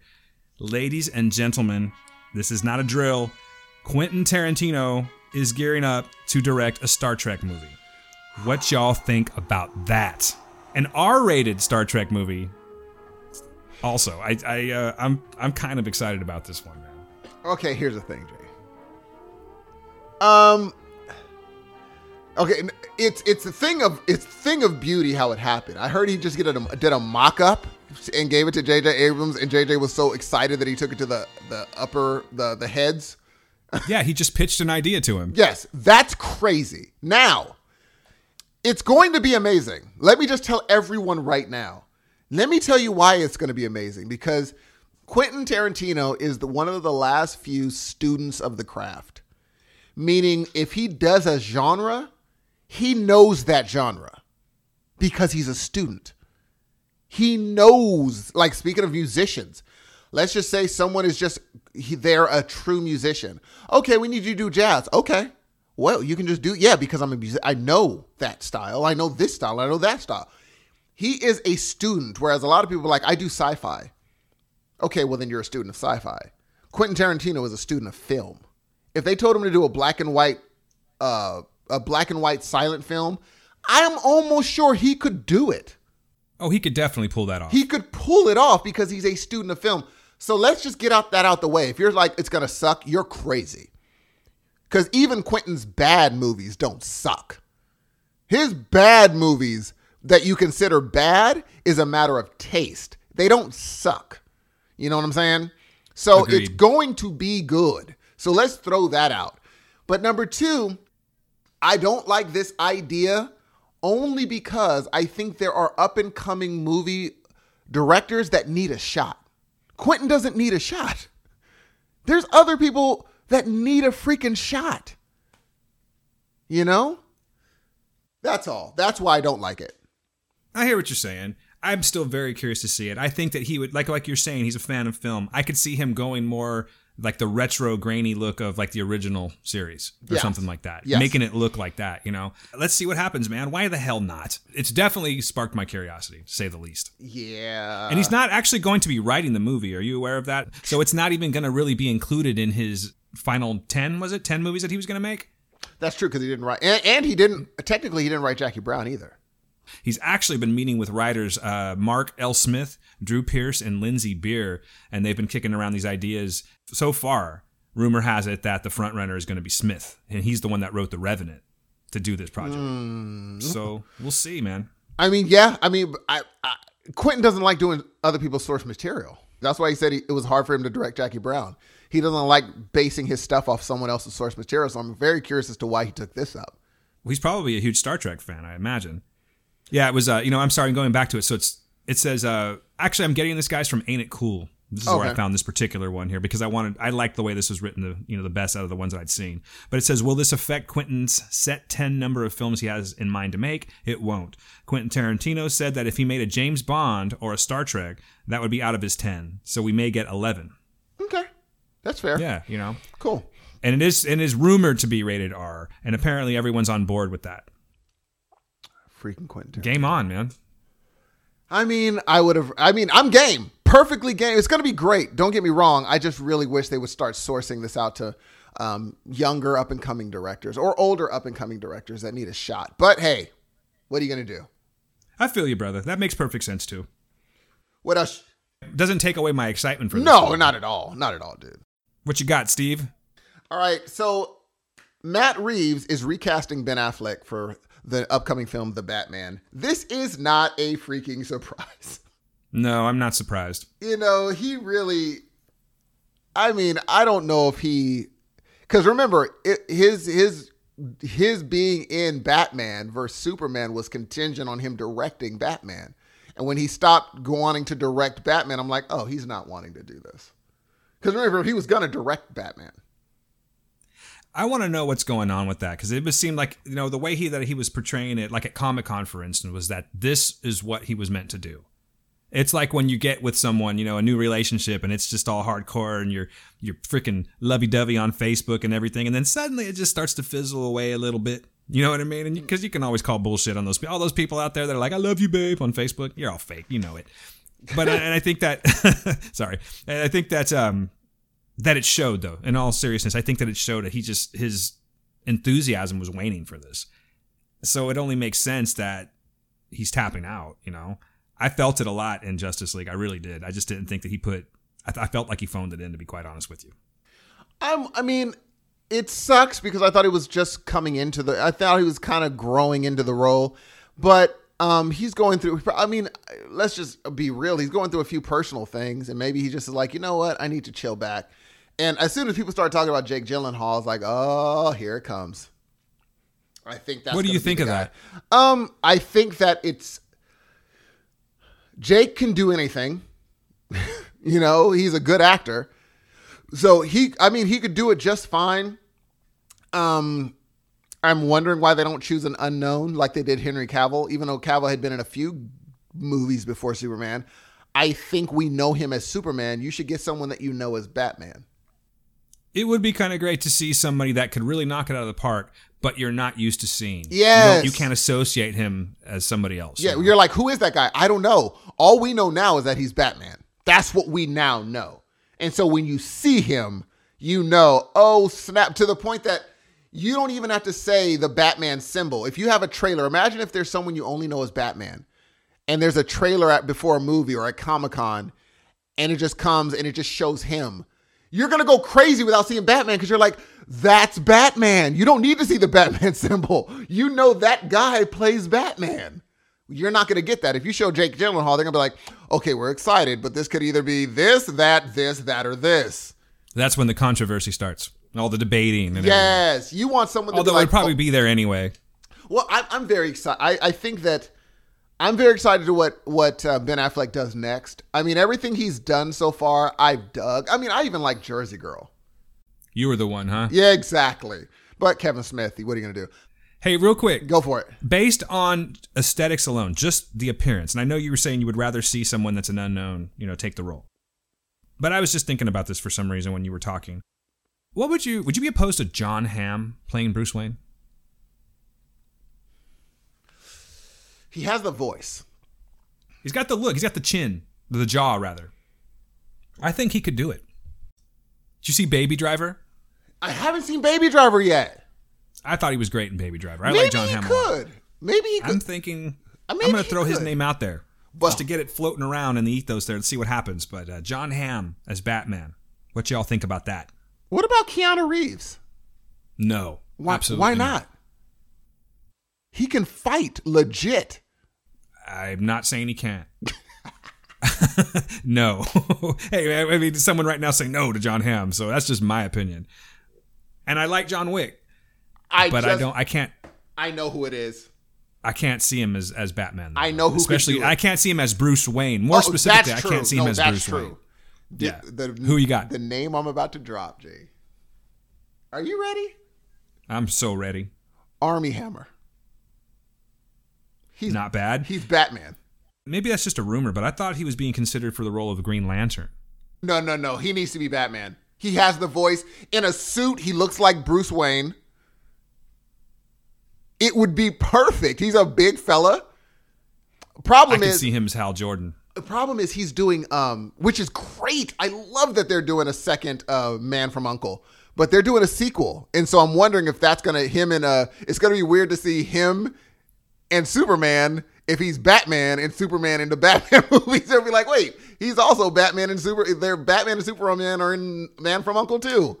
So I'm confused. Yes, I loved Man from U.N.C.L.E. So I'm glad he's doing that sequel. But I think Armie Hammer would be a great Bruce Wayne Batman. I can't imagine that the scheduling for actors could get any better. Dude, that would be the one. There would be no scheduling conflicts with Superman and Batman. And they already have a great chemistry because they were great together. That's pretty good. That's really not bad at all. I was kind of hoping that we see him as Hal Jordan, Green Lantern. I hope that happens, but I'm not opposed to seeing him as Batman. But still, if I had to, go with like a bigger named actor, just off the top of my head, I think Jon Hamm would actually be great. That would be fine, dude. Darker. Who would you feel, Jon Hamm or Armie Hammer more? I would say Jon Hamm. That's interesting. I'm going Armie Hammer. We shall see. I got one for you. A little Batman relation. Hit me with it. What about Jeffrey Dean Morgan as an older Batman? Oh, I don't know, man. He's one of those that are, unfortunately for him, he is the guy from Walking Dead now. You know something? I was going to say, it has to kind of to do with the whole Negan thing. He is Negan. But even as the comedian in Watchmen, he's got that, like, I know something you don't sneer all the time. Yes. And that's not Bruce Wayne. No. So yeah, I withdraw that submission. I don't know people. But I'm still fully with Jon Hamm. I don't know if you could lean back that far in the Batman costume. He must be double jointed or something. Dude, he is so good as Negan. Anyway, he is so good. I wouldn't be able to answer any of that because I have not watched one episode of Walking Dead this season. You're killing me, dude. As that was killing me. I just couldn't do it. I was just bored out of my freaking mind. Mm-hmm. I'd rather watch old people screw than watch that, to be honest with you. That is so funny. So this one says a lot about me too, right? Now, my issue with this next story is I know you want to go more lighthearted, but I couldn't avoid it. What's that? We all love J.K. Rowling, right? I am a huge Harry Potter fan, so yes. You don't like Fantastic Beasts? It's okay. It's not my favorite. I would take a Harry Potter movie over that every time. Well, we know that she picked Johnny Depp to be in the new Fantastic Beasts, right? And people kind of got mad because he has a history of being allegedly, there was allegation that he beat Amber Heard. People made a fuss at J.K. Rowling because she is what we consider one of the allies on the right side of history. She's always tweeting things that are good and supportive and all that stuff. And so people were fairly shocked that when the picture came out that Johnny Depp was there, right? Right. She pretty much doubled down on it. You know, quote, she says, "The huge mutually supportive community that has grown up around Harry Potter is one of the greatest joys of my life. For me personally, the inability to speak openly to fans about this issue has been difficult, frustrating, and at times painful. However, the agreements that have been put in place to protect privacy of two people, both of whom have expressed a desire to get on with their lives, must be respected. Based on our understanding of the circumstances, the filmmakers and I are not only comfortable sticking with our original casting, but genuinely happy to have Johnny Depp playing a major character in the role. I accept that there will be those who are not satisfied with our choice of actor in this role. However, conscience isn't governable by committee. Within the fictional world and outside it, we all have to do what we believe is the right thing." I don't know if this is good for her, G. Unquote, by the way. I don't know if this is a good look for her. I wish that was part of the quote. That would be great. Gee. So let me tell you what I feel about Johnny Depp. All right. I think that he is overused right now. I think there's just too much Johnny Depp for me. I am not down with the Pirates of the Caribbean at all. And when I saw him pop up in the other movie, in the Fantastic Beasts, I was like, oh, really? Okay. All right. Great. But at the same time, he is a good actor, and he can pull off some pretty awesome roles sometimes, you know? Mm-hmm. Now, I understand I'm staying in the movie making part of it as opposed to the personal part of it. I honestly could take him or leave him in this role. I don't think that, you know, I have no allegiance to this history that's going on here as Grindelwald. I don't really have any allegiance to that. I know I've read a little bit about it in the Harry Potter books, but it's all new. You know what I mean? They're building this as we go. So I don't really have any allegiance to him. But at the same time, and correct me if I'm wrong here, okay? Because I don't want to put my foot in my mouth here and be recorded while doing so. I understand the accusations with, what was her name again? Amber Heard? Yes. Is that right? Yes. Yeah. Now, he was also like an alcoholic too, right? Affirmative. So let me ask you a question. Yes, it's bad when someone does something like that. But do you know if he's getting any kind of help for that? I have no idea. I would be willing to kind of be forgiving with Johnny Depp if that was the case. If, in fact, you know, he did these things while intoxicated under, you know, being an alcoholic, and then he goes to get treatment to better himself like that. But I know that they're not together anymore. So does she just want the Johnny Depp name to bring more money to this? That's what I don't It's kind of a touchy situation. You know what I mean? Exactly. I don't really... I have no, like I said, I could really give a shit if he was in this movie, but he is a good actor and he does have some shining moments in his career. I mean, let's face it, it's true. Yes, I think it's a hard thing because if I were to beat my wife, if I were married and I beat her up and I said, "Oh, but I'm an alcoholic," and I got fired from my job, they're not going to be like, "Oh, you're an alcoholic. Never mind. As long as you get help, you can come back." It's just not going to happen. Especially at my job. They're going to be like, "No, we don't need that here. We can't even have that here." Yeah, if it's a high-profile story or something like that, that's one thing. But again, this is huge. You're not exactly. Johnny Depp, my brother. You know, that's what I'm saying. That I think we're in a situation where the executives haven't caught up to America or to the world. They haven't caught up to the world where they're like, "Oh no, he's still a huge thing." No, he's not. He's not as big as you think he is anymore. But they haven't caught up to it. They are out of touch. Whereas if you would have put, who's the new up and comer? Not necessarily new. How about like Chris Pine or somebody like that? Let's say Chris or Ryan Gosling. If you throw one of those two up on a poor, even Henry Cavill, let's say, anybody you throw Armie Hammer, they're going to be way more excited because they're like, "Oh, I like that guy." You know what I'm saying? You put him up, or you put John Boyega on the front of Fantastic Beasts, what happens? things change all of a sudden for that movie. Everything changes, right? Because he's the new up and comer. But right. I think that they're thinking that these people have more of a pool. And what would you say right now? Who has more of a pool, Johnny Depp or John Boyega? What do you mean by a pool? Because the way I'm looking at it is you have this huge portfolio of work. Totally. This huge body of work that Johnny Depp has done. And, you know, and Boyega is coming up right now. Yes. But you can't discredit this body of work either. You know True. what I mean? I mean, it's not, put it this way. I think that if you were just to throw the name out to random households and be like, John Boyega or Johnny Depp, who do you think is going to pop in their mind first? Depends on who you're asking. Good point. The people who pay for movies, I'm going Boyega. I would tend to think that Johnny Depp would be more of a household name. You know, I don't know. At this point in time, and maybe I'm wrong, but that's how I feel. You know, I think he's got Edward Scissorhands, even though it sucked. Willy Wonka, the Pirates, all that. That's our age. Fantastic Beasts is directed. Fantastic Beasts is directed toward a different age demographic, and that age demographic knows Boyega. I think that you're a little incorrect in that because I think that Harry Potter is bigger than just maybe I'm wrong, but I'm thinking that you're kind of looking at this as a children's movie.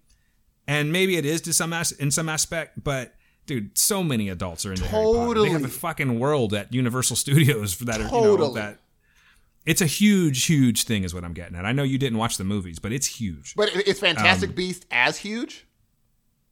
It's trying to be, but that's I don't think it'll exactly. Ever get there. It's just an extension of something that's huge. Exactly. And so the fact that it's not as huge means they're trying to get more people to watch it. And they think getting more people to watch it is putting this person on the poster. I agree with you. 100%. I agree with you. That's what I'm saying. And I think if you put someone else on that poster, unbeknownst to them, more people would watch it. They think they're putting one of the biggest names in movies. He might be, but he is no longer in the top 20. He's definitely having a descent, but I think he's still up there. And it's not like my opinion of Johnny Depp. But he's, like I said, again, you throw that name out, everyone knows who Johnny Depp is.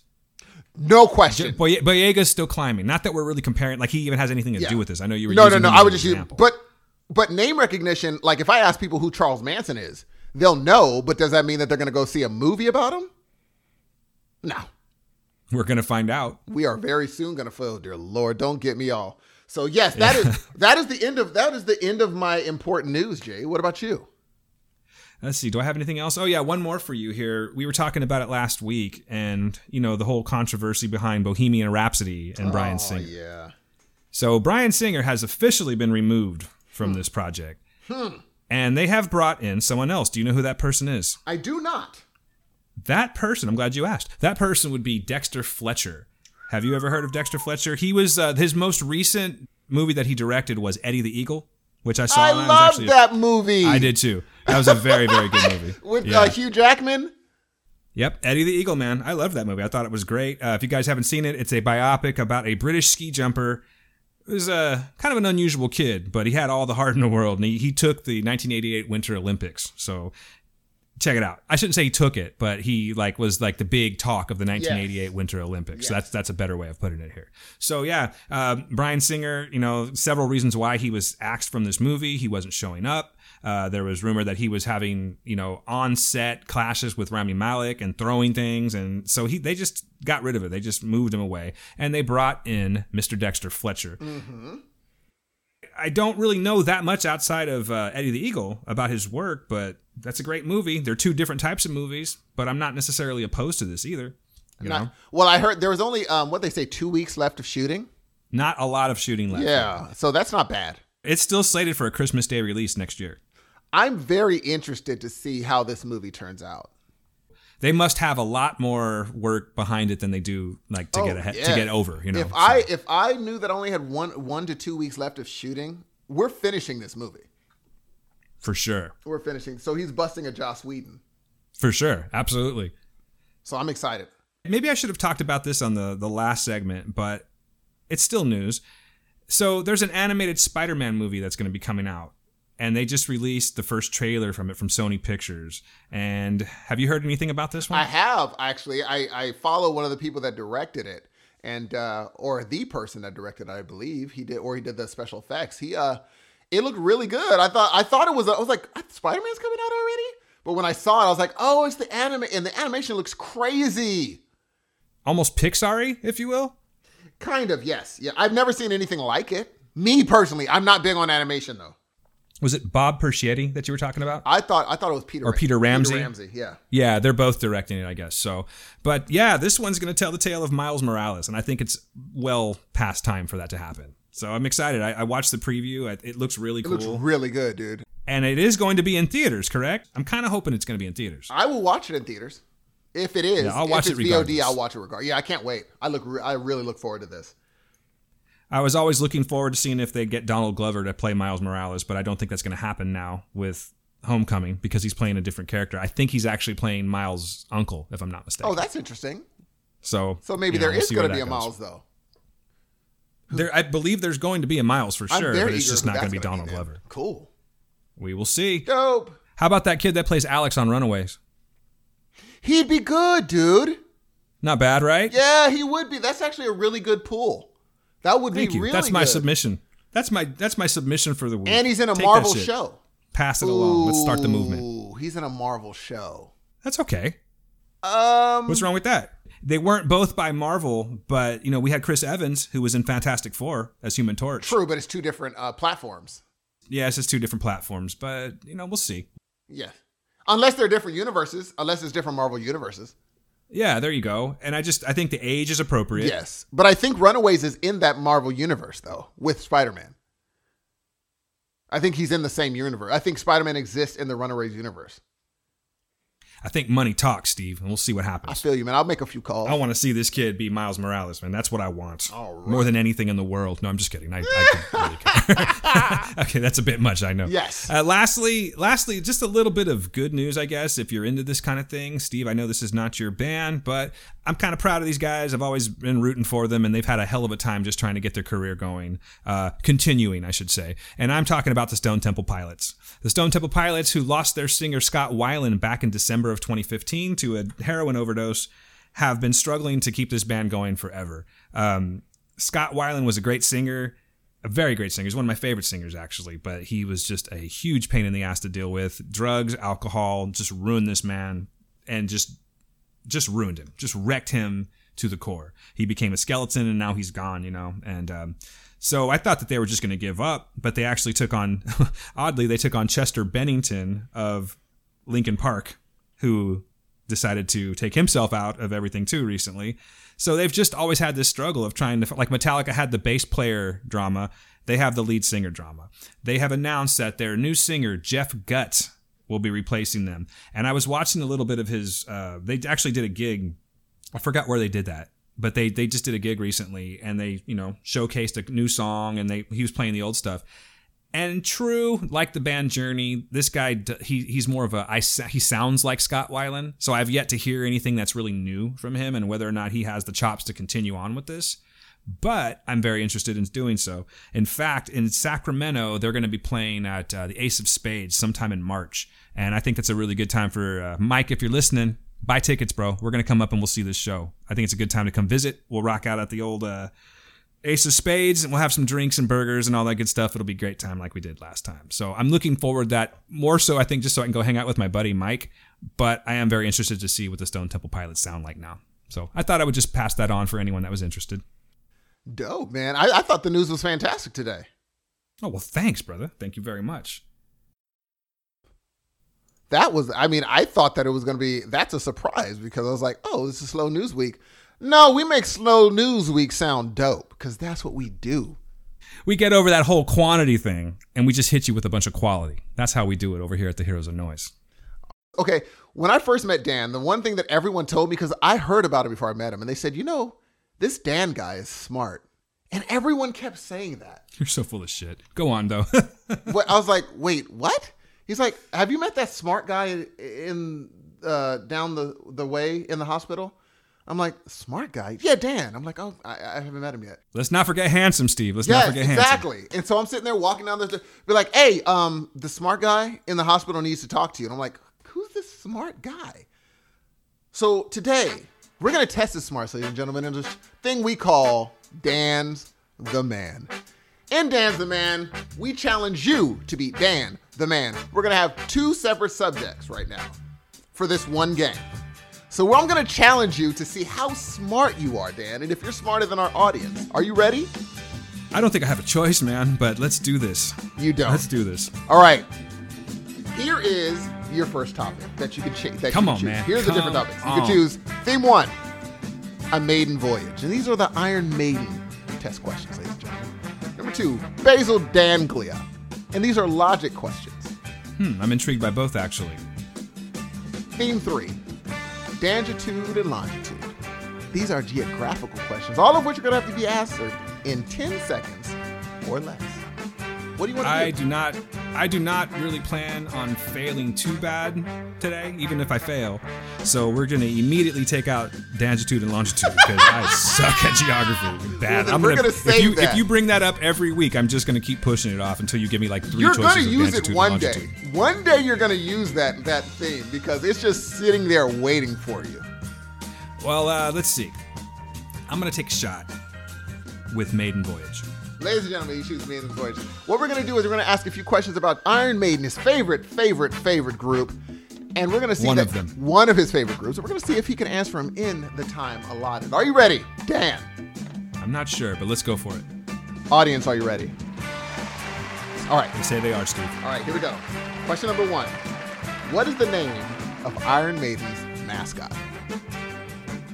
Are you fucking kidding me? It's Eddie. an easy one. All right, that's an easy one. You did that on purpose, though. Of course I did. Purpose. Of course, it's the first one. Okay. All right. Number 2. On what holiday was Iron Maiden formed? That's a good one. That's some deep trivia right there. Oh, it's timer's going. Sorry. Yeah. I'm just taking a crack and saying Halloween. Christmas Day. Good try. I was gonna say Christmas. That's No, why I wasn't. asked you around this time, but anyway. No. That's a good one, though. Okay. All right. You got me. What is the name of Iron Maiden's 6th album? Ooh, I have to count. Hold on. Yes. I'm going to give you 20 for this one.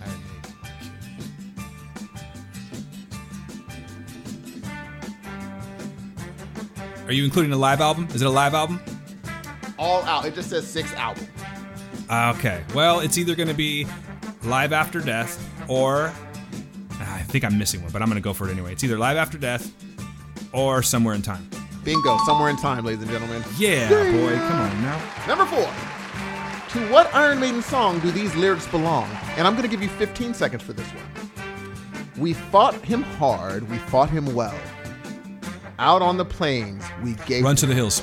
Woo-hoo! Ladies and gentlemen. You got to come correct, brother. That's what I'm talking about. I like that. Hey, I like that Christmas question, though. You got me on that one. Hey, I'm trying. And this is the hard What one. else? This is the hard All one. right. In what year was Power Slave released? 20 seconds. It's either 84 or 85. I'm going to go 84. You got it right, ladies and gentlemen. He gets it right, ladies and gentlemen.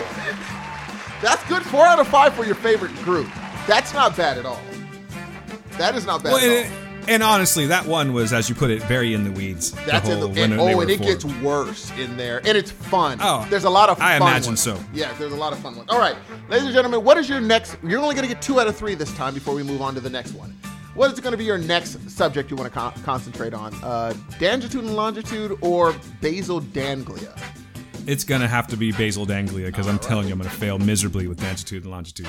Maybe not, though. The questions you're asking me, I'm getting pretty well. So let's see. These are simply logic questions, and you will have 10 seconds. Oh, logic? I'm done. No, you're good. No. You're going to. These are easy logic questions. I promise you. Go ahead. 10 seconds. Here we go. When I was 4 years old, my brother was half my age. Now I'm 18. How old is my brother? 14. Wrong. He's 16. Wait, when he was 4? Oh, shit. I just answered too quickly. Yeah, you know what? I answered too quickly. And you know what? There was just a video I saw. Someone was doing that question to somebody. And he was like he was doubling the age all the time. Yep. Good That was try. just bad math. Good job. You're good. See, good logic, shitty math, though. I'm terrible at math. Here we go. Even in addition. All right, go Are you for ready it. for the second one? Yes, sir. Here we go. Anna's mother has 3 kids, 2 of whom are named Faith and Natasha. What's the name of her 3rd child? Anna. There we go. Got one. I don't know why it took that long to think about that. Here we go. Number 3. right. How much dirt is there in a hole that is measured 2 feet by 3 feet by 4 feet? How much dirt? One more time. How much dirt is there in a hole that is measured 2 feet by 3 feet by 4 feet? And you're giving me 10 seconds on these, huh? That's why I'm like trying to like. I'm really gonna give you grasp 15 quickly. on this one. How much dirt is there in a hole That is measured 2 feet by 3 feet by 4 feet. Time's Enough up. dirt. What's your answer? Give enough up? dirt? Yeah, I do. There is no dirt. It is a hole. In a hole. So, That was. Oh my. so it's cool, dude. We're good. All right. That's ridiculous. That's ridiculous, Dan. Shame on me for falling for that shit. It's the time pressure I and know. numbers that I are getting know. me. That's what I'm getting you, man. I guess that's what it's about, though, right? Yes. It's all right. Let's talk rock and roll. I can do that really well. All right, what's next? Dan, some months have 30 days. Some have 31. Which one has 28 days? February. No, all of them. All of them have 28 days, Dan. Oh, you son of a bee. You're a son of a bee, my friend. All right. It's the time. See? Okay, this is good, Steve. This is I good. know. It's All right. getting- This All right. We're going too quick. You're going to get one more. Okay. No, yeah, soak it in. Chill out. I'm going to give you 20 seconds for this one. All right. Come on. Is it legal for a man to marry his widow's sister? Why is this like just looking me right in the face, going, "Come on, stupid"? Is it legal for a man to marry his widow's sister? Time's up. Oh shit! I'm over here talking it out. But then I guess I don't know because I just talked it out. I'm gonna give it a 50-50 shot of yes. No, he's dead. That would mean he's dead. Oh my god! What a fucking dummy I am. No, you're not. No, you're not. That's pretty bad. The ones that I've missed so far. How much dirt is in a hole? That's pretty bad. Oh man! All right. That's okay. Mr. Logic. Ladies and gentlemen, he did a great job, but this is going to be the fun part. Because I invented a game just for you.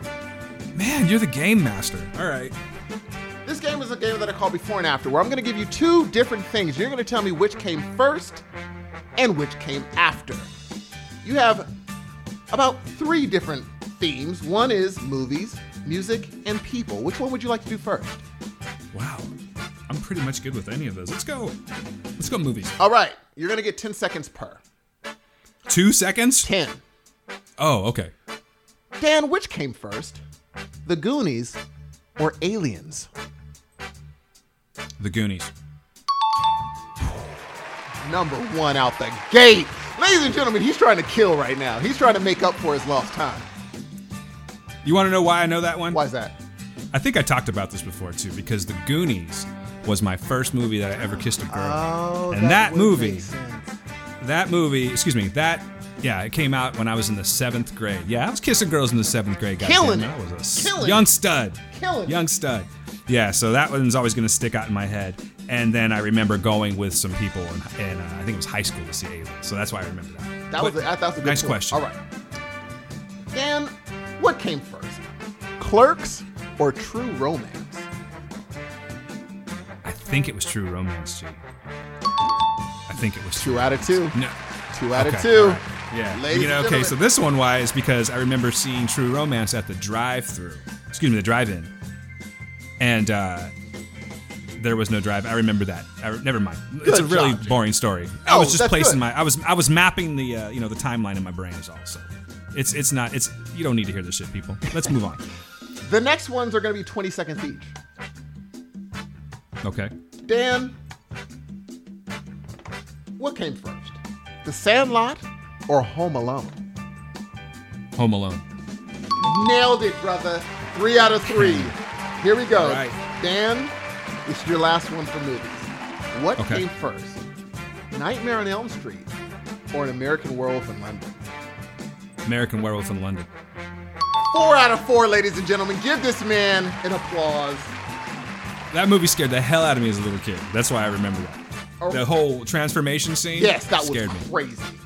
Yeah. So we're gonna round it out. Which one do you want to do second to last? People or music? Let's make it interesting. Let's go people. Dan, who came first? Ryan Gosling or Ryan Reynolds? So who's You mean like born? So who's older? Yes. That's a good question. I would dare to say that it would be Ryan Gosling that's older. Wrong. Ryan Reynolds is 41. Ryan Gosling is 37. Okay, all right. Well, they're both good-looking cats that look young, Totally. so Totally. I'm okay with that. I'm okay with that loss. Now, see this one. Now, all of these are gonna be 15 seconds. This one's gonna be a little bit more difficult. Who is older, Snoop or Dave Grohl? Wow, I'm gonna go with Dave Grohl. Dave Grohl by 2 years. Got one out he's of 40. two. I believe he's 48 years old, right? And Snoop is 46. Yep. There we go. All right. Dan, who's older, Liam Neeson or Kurt Russell?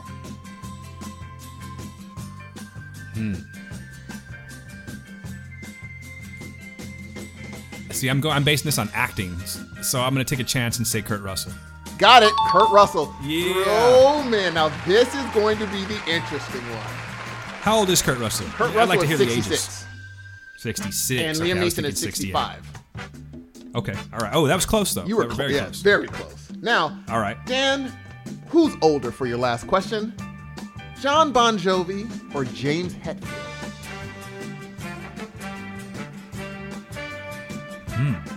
That's only by a couple of years, I think. I would guess John Bon Jovi. By 1 year. You got I would have to. all except one, G. I tried, man. I tried. Either that. I can't be this smart, Steve. So I'm thinking that No, you just got you're your. kidding. No. You're establishing my level of knowledge, like when it comes to entertainment, things like that. I am.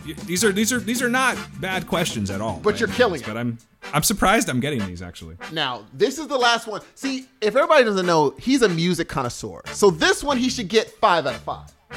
Uh-oh. You start hitting me with shit like Pony though, and it's all Not over. even close. We're going to do easy ones. Ladies and gentlemen, are you ready? Dan, are you ready? Yeah, I'm ready. What came first, Dan? Motown Philly or Belle Biv DeVoe's Poison?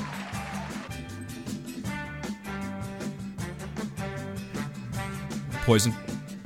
Dude, 1 out of 1. Killing it. You know why? You know why? Because they say Boys to Men, ABC, DVD.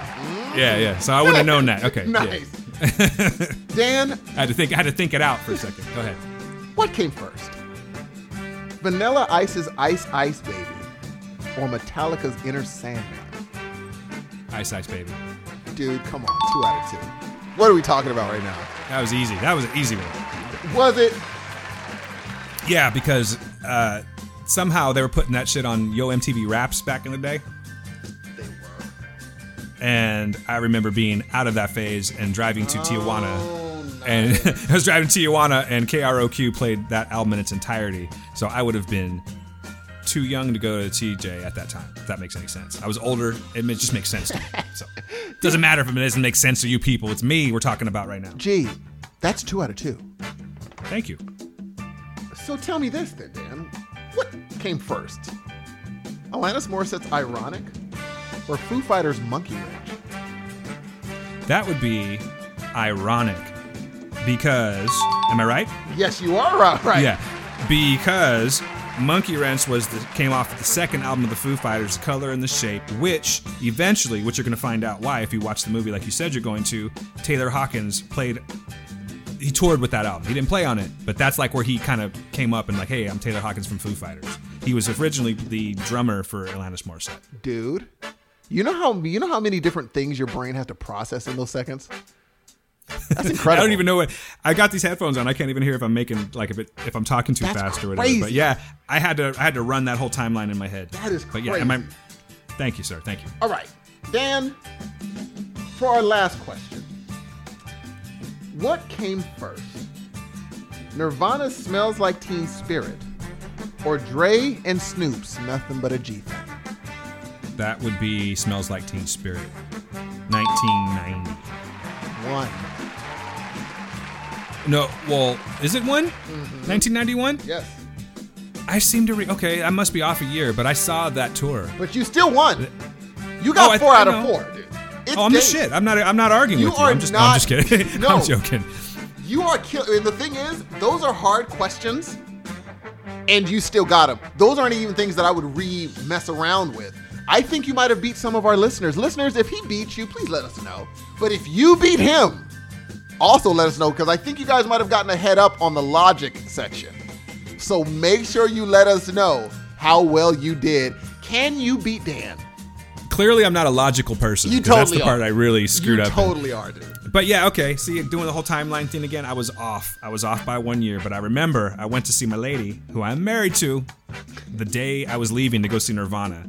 But we got together in 90, which means, yes, 91 would make it the right year. So we're good. We're good. All right. So had did to you work have it to out. think about it, or did you know Nothing But a G thing? That was later.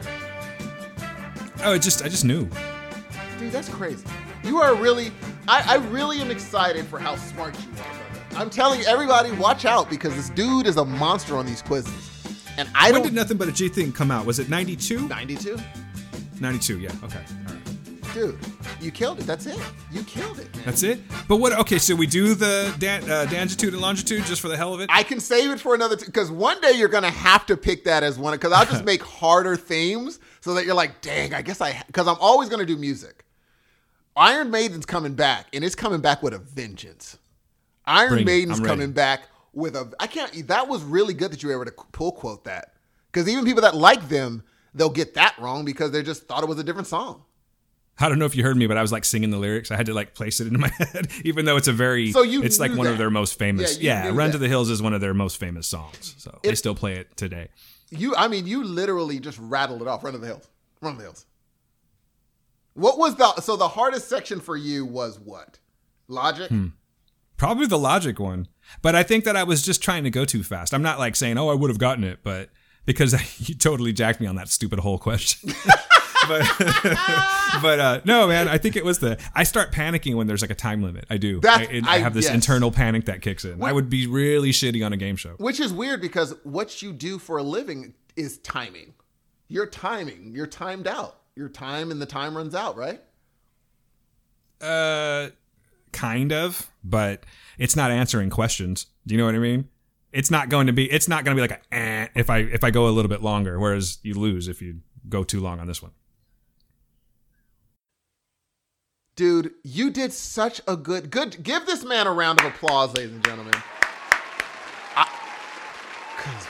Dude, you did a really good job. And unfortunately, ladies and gentlemen, that brings us to the end of our wonderful show. And we're going to hit you already? Already, man. Wow. Actually, that's really good timing because it's almost time for me to go to work. But this one did not. This one seemed to fly by. It was fun, dude. And I had a good time. Now, mind you, I'm a very big game person, so you just made my day doing the games. Like, I am going to be thinking about this all day because and mind you, ladies and gentlemen, I kind of have to twist Dan's arm to do the games. Because I know he's more of a person that likes to do other things, like stick up for Johnny Depp, stuff around that thing. Wow. So, wow. You just raised me up and then you fucking shot me down, man. No, I had a great time, man. The guy loves domestic abuse. He's partial to kidnapping children. He's fucking. You just scarred me right there. You didn't even let me enjoy my little victory lap right there. You tripped me on my victory lap. And out of curiosity, Dan, what themes would you like me to challenge you on next time? Is there anything? I don't want to know. You don't even want to know? I don't want to know. No, please. It's more fun that way. I can't believe you got you. I think that you should challenge me some more with, let's see. Okay, I got one. Go. 80s movie trivia. Oh, you don't want that. I do want that. Wait, very much so. And the thing is, if I'm asked, if you're pressing me for, information like that, I would definitely say 80s movie trivia. Music's always going to be good. Is Metallica your favorite group of all time, or is Foo Fighters? If I had to pick one, who would be my favorite group of all time? Metallica is not it, no. Oh, wow. I'm still on a 2-week high from the Foo Fighters, but you know what? I'm going to take that back. They are becoming one of my favorite. They have been one of my favorite groups. I was like, they're not my favorite, but fuck, they're so good. They really are. I don't like all of their songs, but they're just great. Gonna have to go with right now. I'm gonna have to go. Oh man, dude, I can't answer that question. See, that's a quiz. That's a good quiz question right there, because I don't know. I would have to put it up there with, let's see, probably the Foo Fighters right now, even though I'm on a high. Coheed and Cambria, of course, Iron Maiden, but then I go into like Tribe Called Quest. Well, the thing is, I was thinking rock, because I might go ahead and do a Coheed rock. and Cambria quiz for you next time.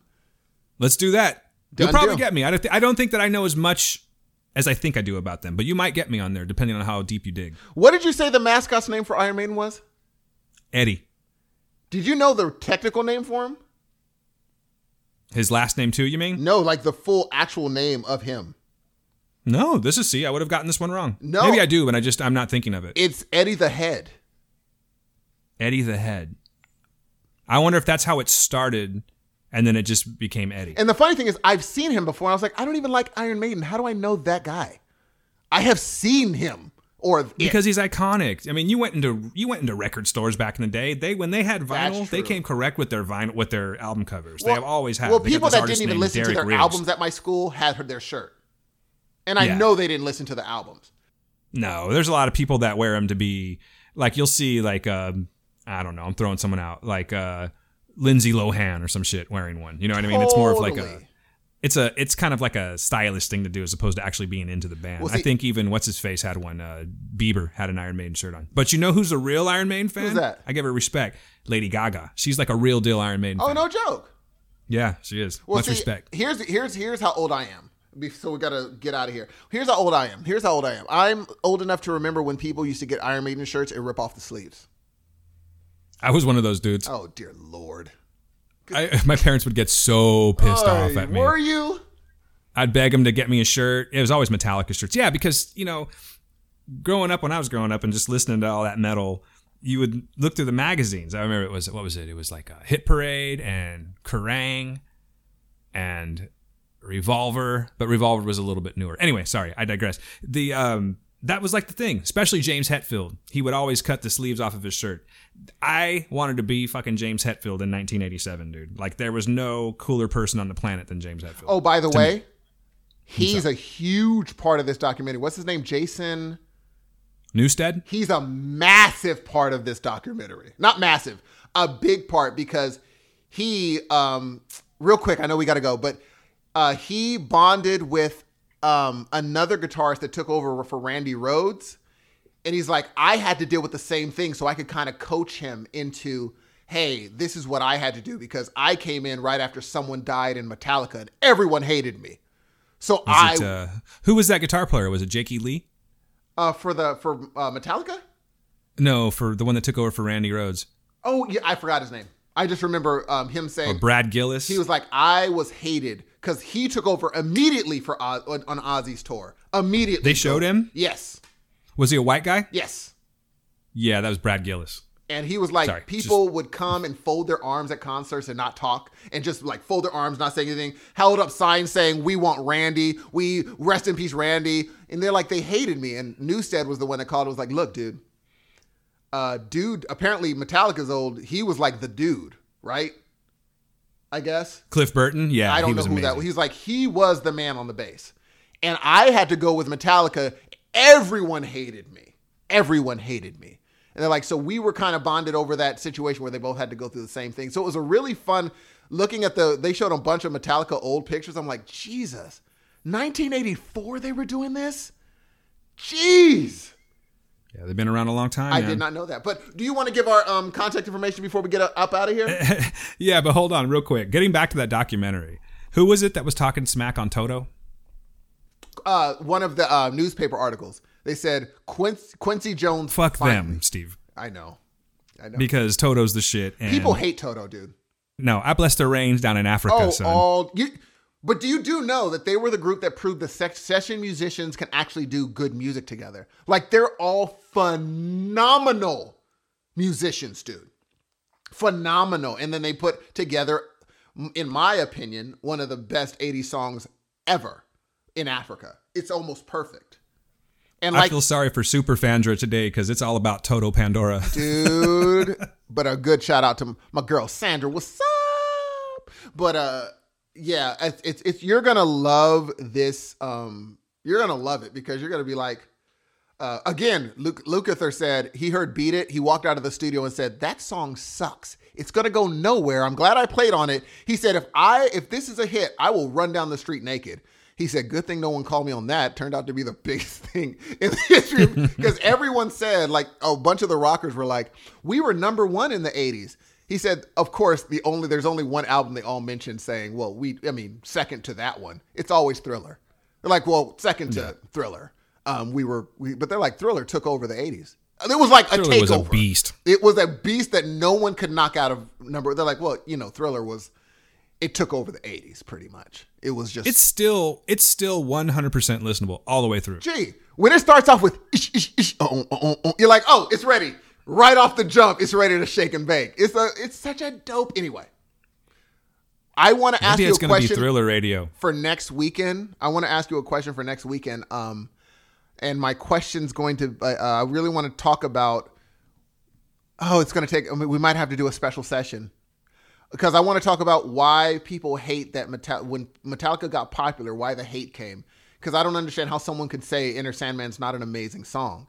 And my boy at work just is like, I hate the whole album. I'm like, I could definitely give you some insight on so that. Please, and strong opinions. Yes. But Steve, next week is very important to me because that is when The Last Jedi comes out. So I'm hoping that you're going to be watching it, brother. If you're not going to make it, I have plan B. Actually, my plan B was incorporated into plan A anyway. I was hoping, guys, that we could have my good buddy Mike on the show.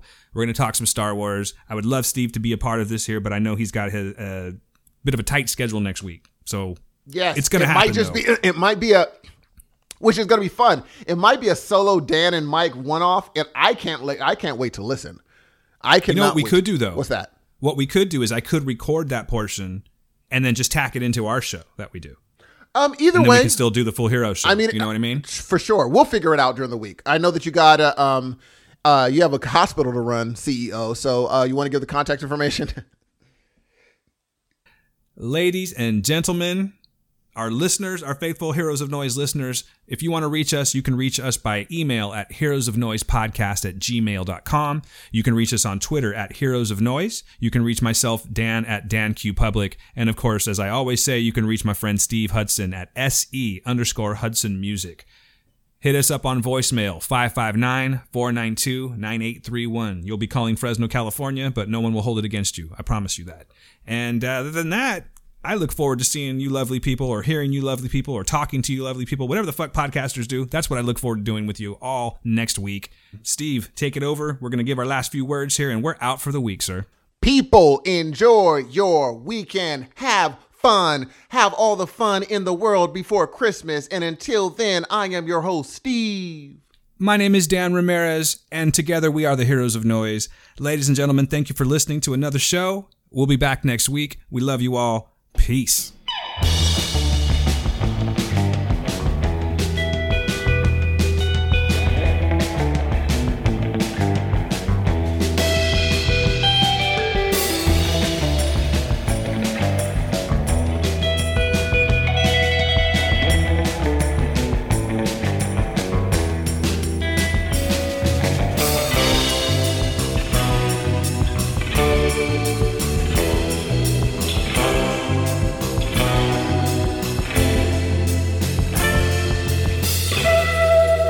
Heroes of Noise.